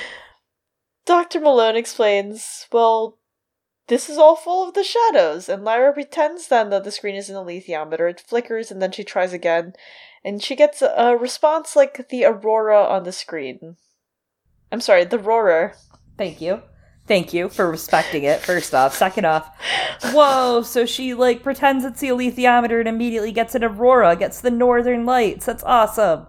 It's, like, such a good part every time I read it. I'm like, Pullman, good job. Yeah, and that's why we pulled out this quote, too. A stream of dancing lights, for all the world like the shimmering curtains of the aurora, blazed across the screen. They took up patterns that were held for a moment only to break apart and form again, in different shapes or different colors. They looped and swayed, they sprayed apart, they burst into showers of radiance that suddenly swerved this way or that like a flock of birds changing direction in the sky. And as Lyra watched, she felt the same sense as of trembling on the brink of understanding that she remembered from the time when she was beginning to read the alethiometer. Lyra asks if this is dust, and the light swirls, which probably means yes, it's supposed to be a sign, I guess so. Dr. Malone is, like, sitting there with her eyes wide, just surprised, as this is the clearest it's been, and Lyra's like, well, this machine you have here is a fucking bucket of bolts. It's useless. It's a fucking rust bucket. And then she tries again. She really pretends it's the alethiometer this time, and it appears on the screen. She explains it answers in her language, the language of pictures. I love, by the way, that this is literally all of Lyra's knowledge of computers happening here. Oh my god. Let that sink in. Right. Like, it was like teaching a grandma about, like, Wi-Fi, right? But now all of a sudden, she's like, no, you're using it wrong, Mary. Fucking Gen Zs. Is that what they're called? Yeah. Okay. Zoomers. Is she a zoomer? She is kind of a zoomer. She zooms the fuck around the plot, so... And the entire, like, all the world. So, actually, though... Yeah. Lyra, a zoomer. We love her. The scene with the Aurora responding, I thought of Xenon Girl of the 21st Century. Do you remember? Yeah, I just watched it like 3 months ago when Disney Plus came out. I haven't rewatched it yet. I'm missing out. It's worth it. It was worth that. That and Smart House were my first watches. Oh my god, I was just talking about Smart House. Smart House is my favorite movie. Of all the Disney Channel movies, at least. Really? I will always... That's my favorite Disney Channel movie, Smart House. Interesting. I was rewatching Johnny Tsunami. Oh, another good one.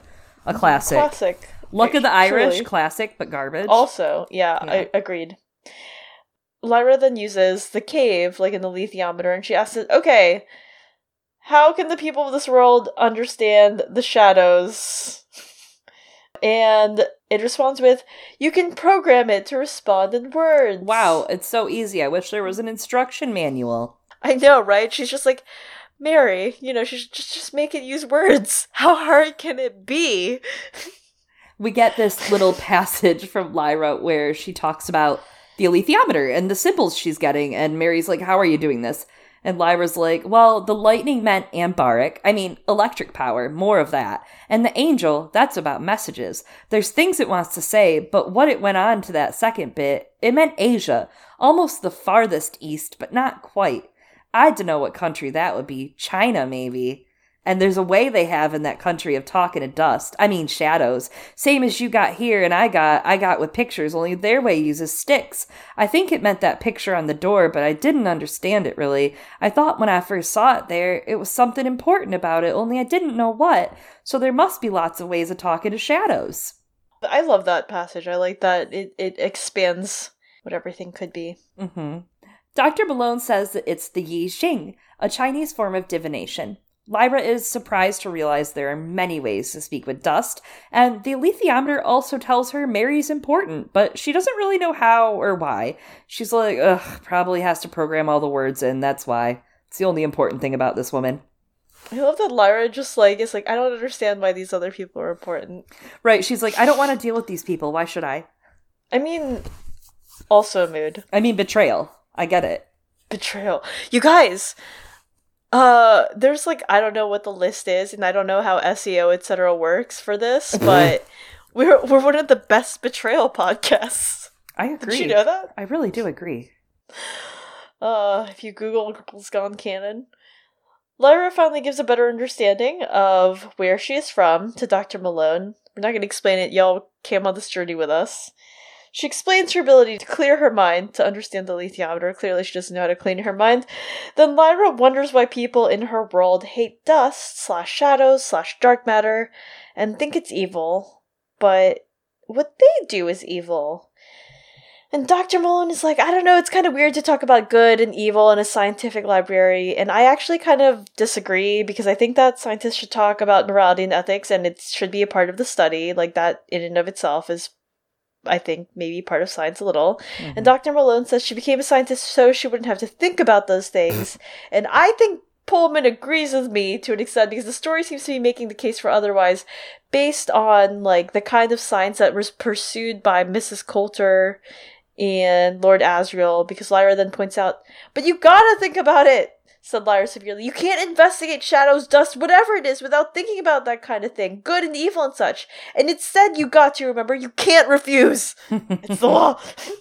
Yeah, Pullman's definitely making some commentary here, and what Lyra says here gets into Mary's head. It's going to come back in a chapter or two in a much harder way. Lyra may feel lost, but she's been really found now that she remembers her journey, right? Reigniting that determination to understand shadows and dust. And this is kind of a strong recurring theme, what we're seeing here with the idea of science and versus progress, right? What's more important, progress or ethics when it comes to science? In Northern Lights, you see it with the Bolvangar nurses who are doing things in exploration for science, but for the wrong team, for Coulter and Asriel. If shadow and dust research would get in the wrong hands, like the Magisterium, and the oppression that could come from that, as we've talked about in our Northern Lights episodes, as our friend Lo has told us a lot about some of the past of the European regions, it's a very big quandary. You could be the motherfucker that looses something that destroys half of civilization, Just why? Because they're different color or shape or size? Yeah, and I think it's definitely something, as you said, with the Bolvangar nurses working for the wrong people. It's something that's raised, of course, with Roger and Lord Asriel and what happens. Mm-hmm. And when the High Lords play their Game of Thrones. Yeah, and I think bringing in the nurses is very interesting, because, right, they have their demons severed, and that means that they're not, in some ways, right, it's almost like it's removing their capability to think of good and evil, and because of that, therefore, do more evil. And it's almost like a question of, is it progress? Is it progress, right, if evil is the cost of it? And I think it's a question that's being posed. This is that negative capability. Yeah. Why do we do good or do evil, and what kind of connotation does it have when you're looking to make progress and evolve as a race? The human race. Yep. Yeah. But for now, funding is going to run out at the end of the week, so Lyra's like, okay, well, you can just program it all tonight, drink a Monster, drink some Four Loko, get some espresso, Mary, program it tonight, and then you can show him you're going to go get your funding. And then you can also help me, because I need help figuring things out. That, a truer statement has never been made, Lyra. Oh, Lyra. It's fine, you can do it, right? And Mary, I mean, she more or less is kind of like, yeah. And I'm going to reiterate, one of my favorite tweets from when His Dark Materials show came out, especially the first episode, was like, someone saying that they knew that the show is fantasy by how quickly and easily Lord Asriel got funding from, like, the college. Oh, yeah. Absolutely. Academic funding. They're like, that's made up. Absolutely made up. No way. Yeah. I mean, Dr. Malone does call that out somewhat here. She's like, I guess, it's the same amount of effort as it would take me to do a funding application. Why not? Stay up all night. Anyway. Lyra says that she guesses she could use the I Ching, but nah. Dr. Malone asks Lyra to return tomorrow when she leaves, and Lyra has a brand new mom. I love this mom. Me too. Way better than the other literal real mom. The real mom, yeah. But good call. Not real. Sorry, better than the other biological mom. There you go. Then we cut to Will, who is the second person now in a month, other than a journalist, to ask about the Ninyatok dig. The other person who had asked about it wanted to know was in connection with one of the men who disappeared during the Cold War, apparently, or this world's Cold War. Will lies about why he needs the information, and he gets this huge info dump. It was basically a survey to see if it was worth the investment. A bunch of scientists came together who split the cost in their journey. Geologists, physicists, and an ex-Marine who was an explorer. Polar bears also had a shout-out in this info dump.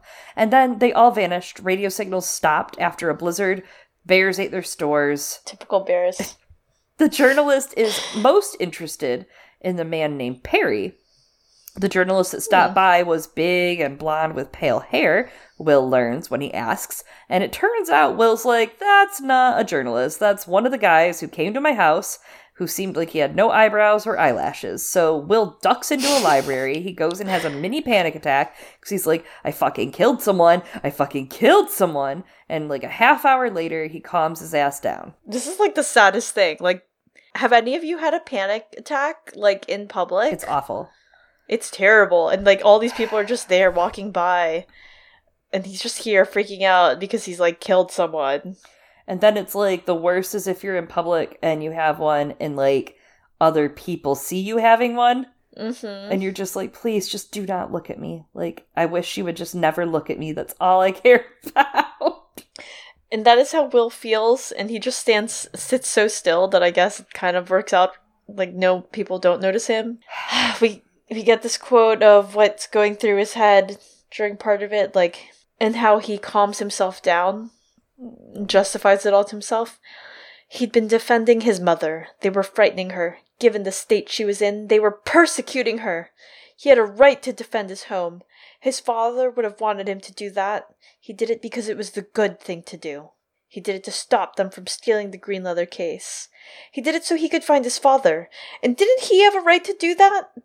All his childish games came back to him with himself and his father rescuing each other from avalanches or fighting pirates. Well, now it was real.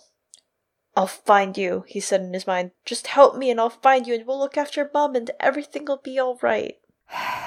Oh, sweetie. I do like the line in there. And didn't he have a right to do that? That was a very Lyra-esque line. I thought the same thing. Yeah, you can really see where there are parallels and where, as characters, they will find refuge in each other here. Yeah, they have similar ways of thinking. Even though obviously they're different, they seem very different at first. That's for sure.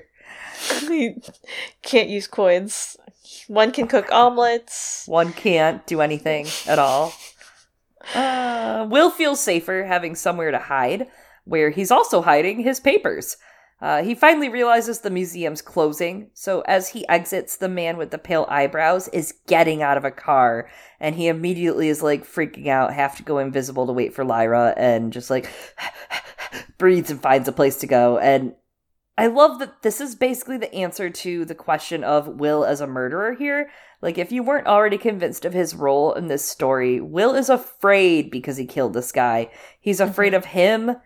He's afraid for him. He's afraid for his mother. He's afraid for everyone involved here of this guy. A murderer that did it in cold blood would probably not feel that fear. Yeah, I mean, like, already there's just so much riding on his shoulders, and you know what? There's just gonna be more.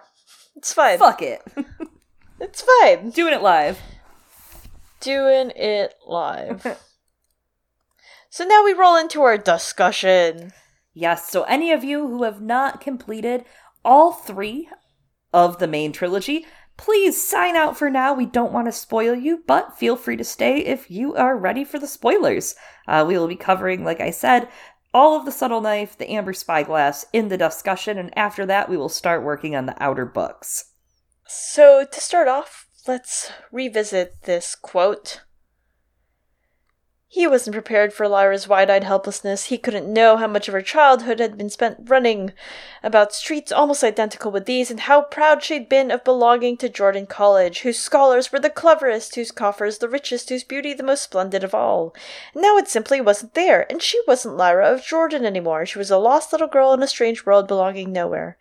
Well, she said shakily, if it ain't here, it was going to take longer than she'd thought. That was all. So this was immediately, like, when I read this, all I thought about was Lyra reading the alethiometer and losing the ability to read it easily. Oh my god! That's what it reminded me of. It was going to take longer than she thought. That was all. I like the hopefulness that she had there. And again, it reminds me of that as well. That, you know, she's like, I can relearn it. We'll figure it out in the end. At first she's upset, and then she's like, okay, I'll figure it out. I'll figure it out. And for this, you know, she's lost a home. She'll figure it out, which she does eventually end up toward there, but I think she's looking for more than that. Yeah. Oh my god, I didn't even think about it like that. And you're right. Like, it definitely has those same vibes, but it goes to show how she is very tenacious. You know, she's just like, all right, that was a setback. And I mean, earlier you were joking, you said, we'll do it live, but that's absolutely Lyra. You know, she's like, we'll do it live, we're gonna figure it out. Yeah, and the first chapter of this, you know, she's very hopeless and kind of bummed. And the second chapter, especially when she meets Mary, very hopeful. You know, I mean, that was opening up a whole new world to her, that she worked with a female scholar who understands dust-ish. Understands as much as she can. She's open to learning and trying things like making omelets. I mean, she doesn't do great, but she tries to do it. You know, she's trying to be self-sufficient. You gotta respect that. Absolutely. It's a small thing, coming back again to the computer room as the cave and Plato. Speaking of sad things, you know, it reminded me of the underworld, right? Where Lyra and Will explore it, and that's where the dead reside, and then their own journey leading the dead out of the world of the cave and then into that world of sensation. It's like a literal manifestation of Plato's allegory and people exiting the cave. Cool Satan. The real world. It is, but now I'm really sad. It's just such a beautiful, moving scene. Thanks. You're welcome. Thanks.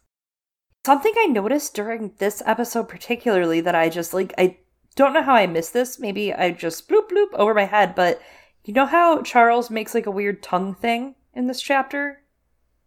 And then it recurs? I'm not into it. I'm not into it. It's very gross, but it's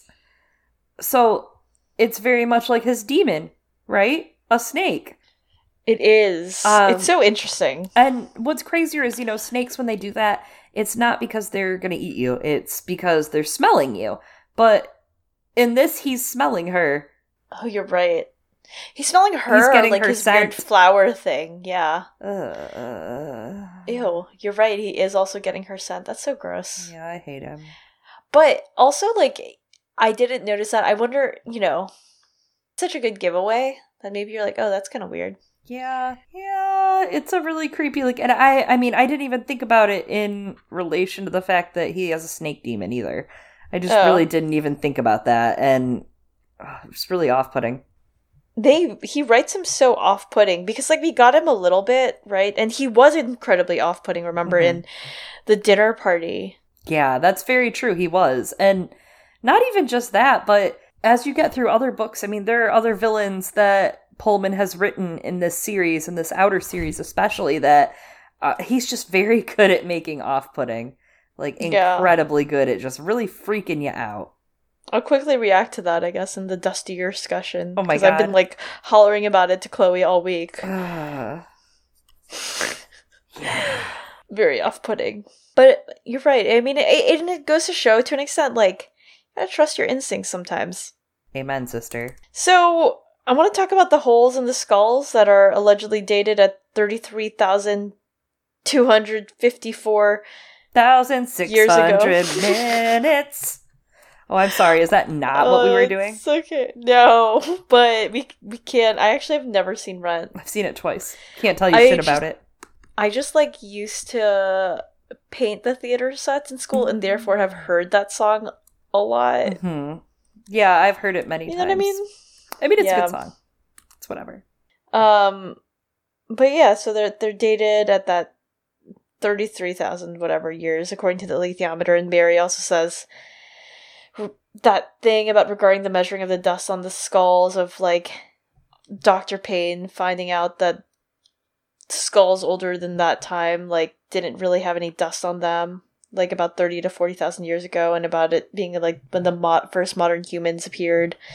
And I do think that time period is significant, right? Because, like, we hear about its significance. Grumman was studying societies that were, or civilizations that were 30,000 years old, and some of the researchers that Scoresby speaks to are like, that's bullshit. And then Grumman's like, no, it's not. Azrael's done the greatest thing since sliced bread was invented 35,000 years ago, and by that I mean not bread. He's just like, he's done the greatest thing ever since then. Of course, like, he fucking likes Azrael. I'm sorry, but if you really think that John did no wrong, Perry got attacked and murdered by a witch for no reason, you're wrong. Yeah. I mean, they were definitely, like, friends to some sort, which is interesting because I think Will and Lyra will never discuss that and not know that their dads were friends. Yeah, they were definitely bros. But coming back to this time period, there's this quote from with Mary with the Mulefa, and it's like, and it was connected to what the shadows had said to her on the computer screen just before she left her own world. Whatever it was, this question, it had to do with the great change in human history symbolized in the story of Adam and Eve, with the temptation, the fall, original sin, and his investigations among fossil skulls, blah blah, Oliver Payne. And then Mary thinks something had happened then, some development in evolution, to make the human brain an ideal channel for amplifying their effects. She said to Atal, how long have there been Mulefa? And Atal said, 33,000 years. It's almost like life has been around for much longer. It's been around, actually, for much, much, much longer. But later on, Mary's like, what happened to give you this trough? And they were like, we discovered how to use the wheels. One day a creature with no name discovered a seed pod and began to play.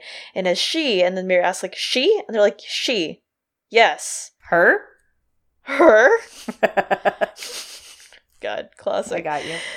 Thank you. She had no name. Before then, she saw a snake coiling itself through the hole in a seed pod, and the snake said, Mary's like, the snake spoke to her? They're like, no, it is a Bakelite. God, don't you have any fucking imagination, Mary? That's what they're thinking internally. The story tells that the snake said, what do you know? What do you remember? What do you see ahead? And she said, nothing. So the snake said, put your foot through the hole in the seed pot where I was playing, and you will become wise. So she put a foot in where the snake had been, and the oil entered her blood and helped her see more clearly than before, and the first thing she saw was the shroff. It was so strange and pleasant that she wanted to share it at once with her kindred, so she and her mate took the seed pods, and they discovered that they knew who they were. They knew they were Mulefa and not grazers. They gave each other names. They named themselves Mulefa. They named the seed tree and all the creatures and plants. I really wish you would just read The Secret Commonwealth. I'm sorry. No, you're not. I will. It's just you're pulling all these things that I'm like, oh, they're going to be so good for her to talk about someday. She's going to be mind blown. And I didn't even think about, like, you're pulling stuff that I haven't thought about, that, like, all of a sudden I'm relating it to it and going, oh, shit, did I even read these books? Who read these books? Did I read them? You read them, and you actually read more of the books, because you're clearly thinking of things that I've never thought about, because I haven't read them. My mind is whirring. And I mean, you know, showing this whole analog of the Mulefa, it's showing a whole entire new civilization and their own little humanity. They're not humans, they're Mulefity. They are considered humans, you know, like they say in the books that, like, oh, they're just a different kind of human. They look... Well, sometimes I look like a Mulefa when I wake up, so... Oh, that's adorable. They sound so adorable. I'm like, is it adorable that I look like a Mulefa? I don't know. They sound so cute. They do. I love them. Yeah, and like, there's an expansive idea of what humanity is, right? And that's what Lyra comes to see in the underworld. And I assume they all have a story like this, because you got those similarities between, like, this Mulefa who puts her like, foot through the seed pod, and then the story of Adam and Eve, the biting into the apple from the tree of knowledge, and it coinciding with, like, demons settling in this story for Lyra's world. I think that they gave a time period for that, I don't remember. And then from the lantern slides, right, you have that, like, in Lyra's world, demons, in the world of the Mulefa, the oil-bearing wheels, both ways of making the workings of dust apparent in our world. What? And, like, the story explicitly tells us that dust is human consciousness. But the concept that Pullman is talking about here, I think, and Mary Malone does say that this is when modern humans appeared. Now, Homo sapiens had been around already for a while. Like, I think, so Homo sapiens, which is what we here are, you and I, Chloe, and you and I, dear listener, has existed. So Homo sapiens is, like, maybe estimated to be, like, around... depending on, like, which line of thought you subscribe to, maybe 500,000 years old, maybe, like, 300 to 200,000 years old. That's actually a huge ass range. People make your fucking minds up. It's crazy to think how much, like, we don't know, because history's been going on for so long that it all blurs together. And they're, like, fucking well, I'm sure people are fighting over those thousands. Hundreds of thousands. I mean, it's a big difference. Literally hundreds of thousands of years.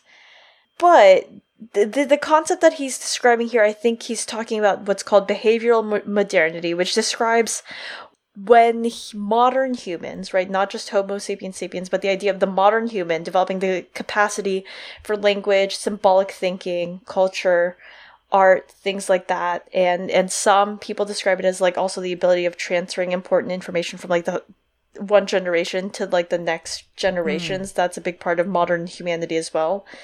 And a big way that archaeologists sort of determine what constitutes all that was, like, one of them was through seeing evidence of tools. And again, like, so it's interesting that Pullman, because this is a story, right, and it's a fantasy story, has decided to pick out, like, a singular moment as this is when behavioral modernity started. Mm-hmm. Because it sounds like it was evolving to a point. It was a process on and off over, like, 50,000 years. They're like, oh, we're doing it. Oh, we're not doing it. We're doing it. We're not. We forgot.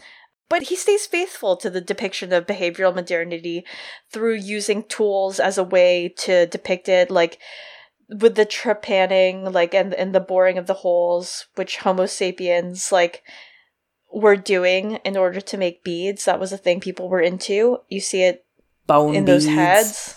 Yeah, bone beads, shells, shell beads, things like that. Puka shells made out of your bones. Oh my fucking god. Yeah, the Abercrombie model. Behavioral modernity. Before civilization. And then the usage of tools with the Mulefa, right? Like, that's why it's so... It ties in with that wheel. It's evolution. It's like that switch, that evolution, like, of in the mind of human consciousness. And again, the timing is a little different by about, I don't know, 70,000 to 20,000 years. Again, a huge range. And it was a process, but there's a connection between that and why dust settles on those carved objects, and dust more on some of, like, the more intricate ones. Yes. Oh wow, Chloe just has a note here that says I can't talk about what I want to here. Yep, can't say shit. Book. Can't say anything. Everything you said has to deal with the Secret Commonwealth for me, so I can't say anything about it. It's okay. But that's fine. Just read the book when you can someday, you know. I'd be happy. No pressure. I think I can soon. But, you know, what's really cool is that we get to do a dustier discussion that you're invited to. We literally made this just for me. Hey, we actually did this. A while back, we brought the dustier in. Now, the fun part about that is Eliana's allowed into it now. Yeah, but it's dustier, not the dustiest. Yeah, but we did a dustier discussion at one point. Yeah. I forgot what the dustier discussion's a placeholder. Yeah, I think that was when you finished Subtle Knife, right? Yep, it was only up to Subtle Knife. Got it. You're right. Yep. Yeah. So first I want to talk about, you know, the villains, as you were saying. I can't unthink it. I cannot unsee in my mind's eye the hyena licking the pug and the pug being super jazzed about it. It's awful. It's so, like... It's so jarring. And in general, Bonneville is jarring. Like, once you get into part 2, when they're actually, like, on the water, and you think about how voice travels on the water, I mean, God, the garden? Yeah. Fuck, Eliana, I've been waiting for so long to even talk about any of this. Almost like the fucking Terminator. It was nuts, right? And he just would appear, and you just hear his voice carry over the water going, ha, ha, ha, ha, ha. Like the fucking Titus laugh from Final Fantasy X. Here we go, Final Fantasy X again. Like, it's the Titus laugh on loop, but God, deeper. You're right. It's awful. Like, that haunted me. I got into part 2 of that book, and I couldn't put the book down, A. B, like, I was, like, tapping my foot with anxiety every time he appeared. I mean, he's very scary, and I'm just like, well, how are you still going, sir? Yeah. What is happening? I know, there were some times I was like, he should be dead. I mean, I guess that's why he's scary, right? He's, again, Terminator. And, okay, so things that are not about hyenas licking pugs. I'm gonna talk about the allegory of the cave again. As you can tell, I loved Dr. Hannah Ralph, not yet a dame. So now I'm curious how she becomes a dame. I want to know, how does she get knighted but for women? Oh, okay. Interesting. Chloe seems to know the answer. Anyway, they have that discussion about symbols around the alethiometer, that chicken and egg sort of discussion regarding symbols and concepts. They go through a couple of different examples, such as like whether or not the Pythagorean theorem would hold true in a world with no Pythagoras or someone like him, or in a world with no bees. Bees? In a world with no bees. No bees. No bees. I'm gonna cut that into a spot, or like as the preview for this episode. But yeah, there's like a world with no bees, but maybe there's like still people and they could taste things. Like, could they symbolize sweetness without the hive? Right? And like, then Malcolm has this passage. Well, the connection would be here in our minds, but not there. If we can think about that other world, we could see a connection, even if there was no one there to see it. That's good. Now, we still can't say whether that language you spoke about, the language of symbols, was definitely invented or definitely discovered. But it looks more as if... As if it was discovered, said Malcolm. But it's still not like Pythagoras' theorem. You can't prove it. It depends on... Yes. It depends on people being there to see it. The theorem doesn't.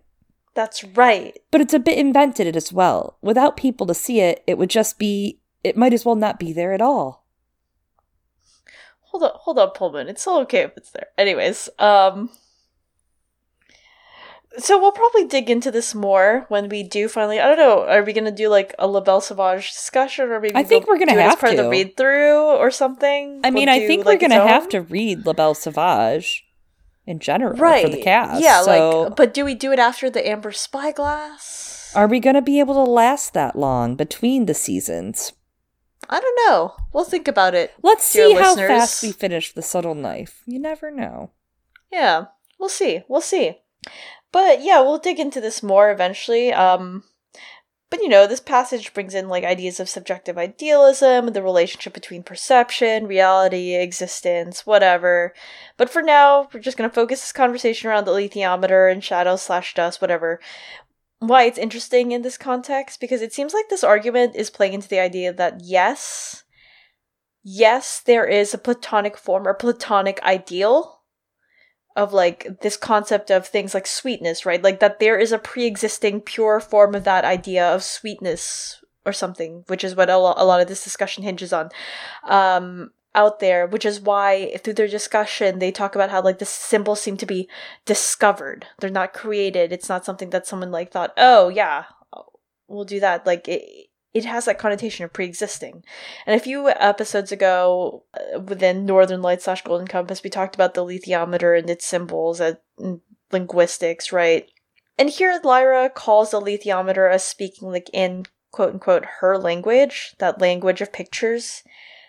I mean, like, I have conflicting thoughts here. Like, it almost feels as though it's arguing, like, that there's something intrinsic to the meaning that goes with the symbols. And I know that, like, pictorial semiotics is its own thing that's a little different, like, in the depiction. But it's like the story is laying out an argument that, like, this language of pictures is closer, maybe, to the forms or the ideal, or Lyra can get there with that state of mind. I don't know. I'll do more thinking around a deeper dive at some point, but it's something, it's an interesting thought. Agree on that, absolutely. And I think it's really funny that you took a lot more of the symbol side of it, because I started thinking about what conceptually, especially with subjective idealism and the idea of, like, perceiving, like, well, if I know it's real but no one else is there to see it, is it real? Is it a real experience if no one else saw it happen to me? That kind of, if a tree falls, that's kind of more what I started thinking about. But I would love to tell you more, but I can't tell you more about it, dear Eliana, because I'm about to go into my Dusty discussion. I know you have something you want to start the Dusty discussion with before you leave, but the Dusty discussion is going to be covering the Secret Commonwealth and anything to do with it. Yeah, this isn't really technically the Dusty discussion, you guys. This is just an offshoot of the Dusty discussion, but I just wanted to throw Chloe off if I type under that header, see what happens. Like the troll that I am. And I preface, I'm not looking down. I just wanted to say, like, that my understanding, I think, is that Lyra is pursuing education right now. Maybe she's trying to become a scholar. I don't know, maybe. The lantern slides seem to indicate that. And I think it was important for her to meet Mrs. Coulter. And obviously, like, studying with Dame Hannah. It's an important title. She worked hard for that title, however the fuck she did it. If Charles Latrom gets to just be a knight, yeah, she can do whatever she wants. Yeah. And, like, especially, like, also meeting Dr. Malone, like, I don't know, it makes me think of how we always discuss the need for children to see themselves represented in stories, for them to see heroes that, like, look like them, so that they know that there are possibilities for themselves. And, like, for me, I'm like, yeah, that's Lyra. She never thought about, like, female scholars being a thing until now, and now she's like, wow, yeah, I can totally be one and, like, save the fucking universe. Yeah. I mean, she already did it once without, like, any sort of qualifications other than, destiny, but whatever. It feels very unfair in book one that Mrs. Coulter is, like, the fake shiny scholar, that she's not really a scholar. She's just tinsel on the outside, and Lyra's life is so charming and amazing for, like, 2 days. And then she's like, oh, this bitch crazy! And it's great that Dr. Malone comes along in this book. It's, like, well-deserved, right? Like, she is the female role model Lyra deserves. And we get that especially, later on when she tells her, like, yeah, you guys should fucking make out. She's like, kiss boys, Lyra. Kiss everyone. Yeah, like, love. Love is why I quit being a nun, because it stifled love. I was sick of the rules. Like, I wanted to have sex, and I mean, that's basically what she said. Yeah, I mean, I get you, Mary. It's like, honestly, at this point, I think Jesus is worried about, like, all the serial killers and rapists. Like, maybe that's me. I don't know. For sure. Whatever. And I sure don't think that Jesus really, really actually would care whether or not you had a piece of paper that you paid the government for to get married with. I'm just putting that out there. I too do not think that he would. I don't think that he made sure to go to the office and get the papers drafted and printed out. Chloe and I now air our grievances about Jesus. I mean, but I do, coming back. Yes, Dr. Malone is, like, I mean, she's the good role model for Lyra to be like, wow, so I could be smart and have possibilities and a job, because Mrs. Coulter felt like she couldn't get that, right? She couldn't have everything she wanted without sacrificing. But she also was smart. She could have been a scholar in a way, because remember, she's the one who made, and it's considered a groundbreaking scientific discovery, that she discovered, okay, the moment that demons settle is the moment that dust starts settling on people. She was the one who somehow fucking connected that. So yeah, and it's like, it's that same idea that we get with our Song of Ice and Fire analysis of like Sansa versus Cersei, right? Yeah, ruling through fear and love, you know, the differences between the two, and Coulter felt she could not get anywhere without sacrificing her quality of work.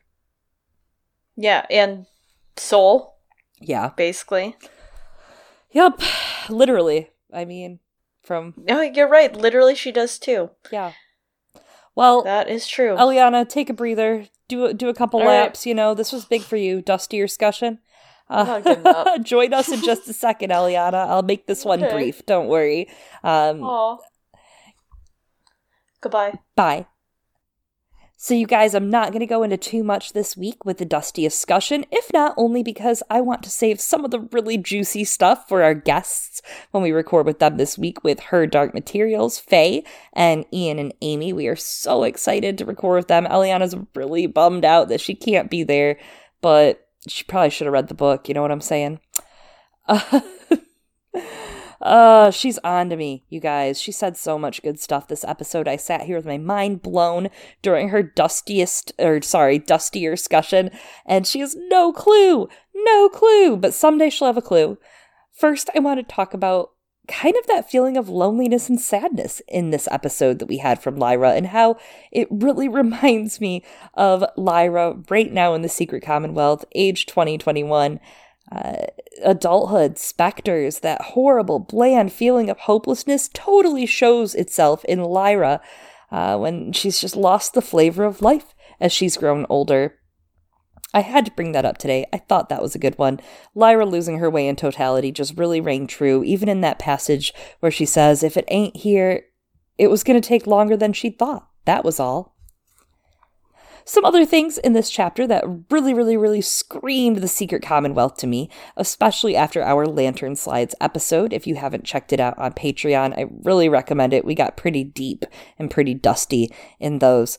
But when Lyra is telling Mary about her language in comparison to the cave's languages and the languages of pictures in the alethiometer, she talks about what she actually sees on the alethiometer and how she reads it. And she sees an angel. She sees something that means Asia, and she sees, of course, dust. So when she's reading these, she thinks about China specifically, and in the Lantern Slides, Pullman actually had written stuff about the flower oil that Charles Latrim is wearing, and some more stuff about Asia. And lo and behold, here we are with Lyra heading towards Central Asia. So speaking of all this Central Asia, and Lyra someday getting there maybe in the next book of Dust, I kind of thought about a couple other things that I want you guys to chew on until our episode comes out with Her Dark Materials and the Dark Materials podcast, which is Central Asia. Isn't that where the Pansy-Born headed off to? And didn't Yorick talk to Will about what he'd do if they found a new enemy? I'm wondering if the Pansy-Born are going to come to Lyra's aid once more in that last book. I guess we'll find out on that one for sure. But another person that I'm starting to feel like we're definitely going to see, not just because of the joking tweet we read from Philip Pullman earlier on in the episode, but also because of the quote from La Belle Sauvage that Eliana brought up tonight. Again, brilliant stuff from her today. From Malcolm. Well, the connection would be here in our minds, but not there. If we can think about that other world, we could see a connection, even if there was no one there to see it.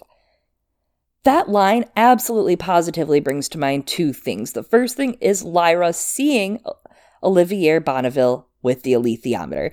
The second thing that brings to mind, though, is the idea that when she sees Olivier, He almost looks like Will, and my heart, your heart, and Lyra's heart stopped, came out of our butts, like freaked out, like what is it, Will? But no, it was this punk-ass Kylo Ren, Olivier Bonneville, and of course, now we have to wait. So, I don't know. I'm just saying that we might see Will. I'm starting to think that Lyra really, really desperately needs some closure to move on from her 20-year-old phase that she's going through. And it makes sense, right? Pan fell in love with many other people in this time, but Lyra has not allowed herself to move on from Will. Pullman has said in interviews that Lyra is kind of hanging on these older men like Giorgio and, of course, Malcolm, because she feels like it's safe. She doesn't want to cheat on Will. So there's a lot more that we'll be discussing about this. This Sunday, actually, we are recording with these guys about the Secret Commonwealth. So please tune in. We'll have it out on March 6th for the public if you're not a patron, but patrons will get that episode for $5 and up monthly. Well, guys, I guess it's time to bring Eliana back, and we'll go from there. Well, Eliana, thanks for joining us back after the dusty discussion. We did miss you, and we did talk about you, just so you know.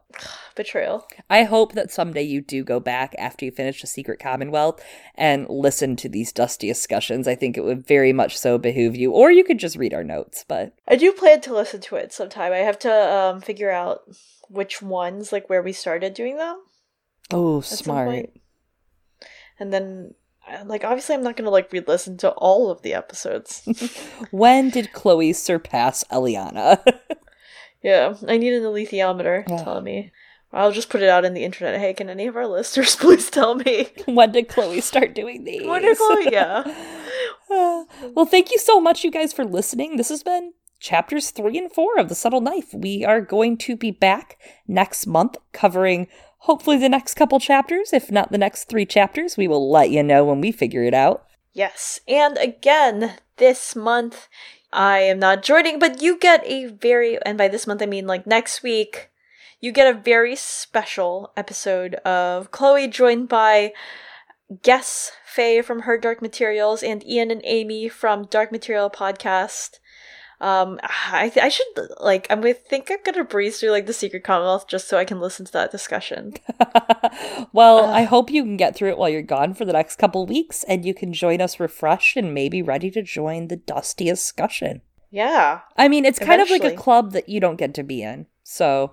Maybe, do you want me to, like, just stay out of it so that you keep having a cool club? No, I'll find a new club without you. Make my own new club.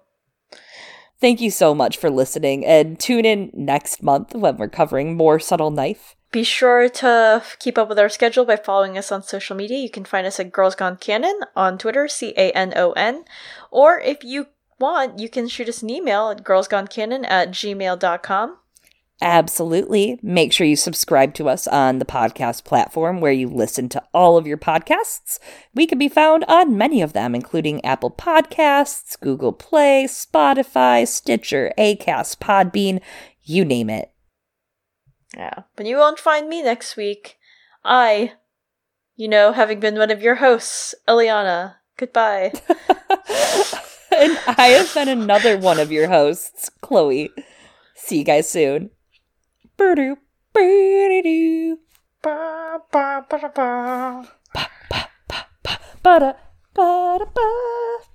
guys, I wrote this short ditty. It was like, I wanna know, can you show me? I wanna know about John Perry. Oh my god. For Will, going through the Goodbye, you guys. internet. It's Goodbye. over.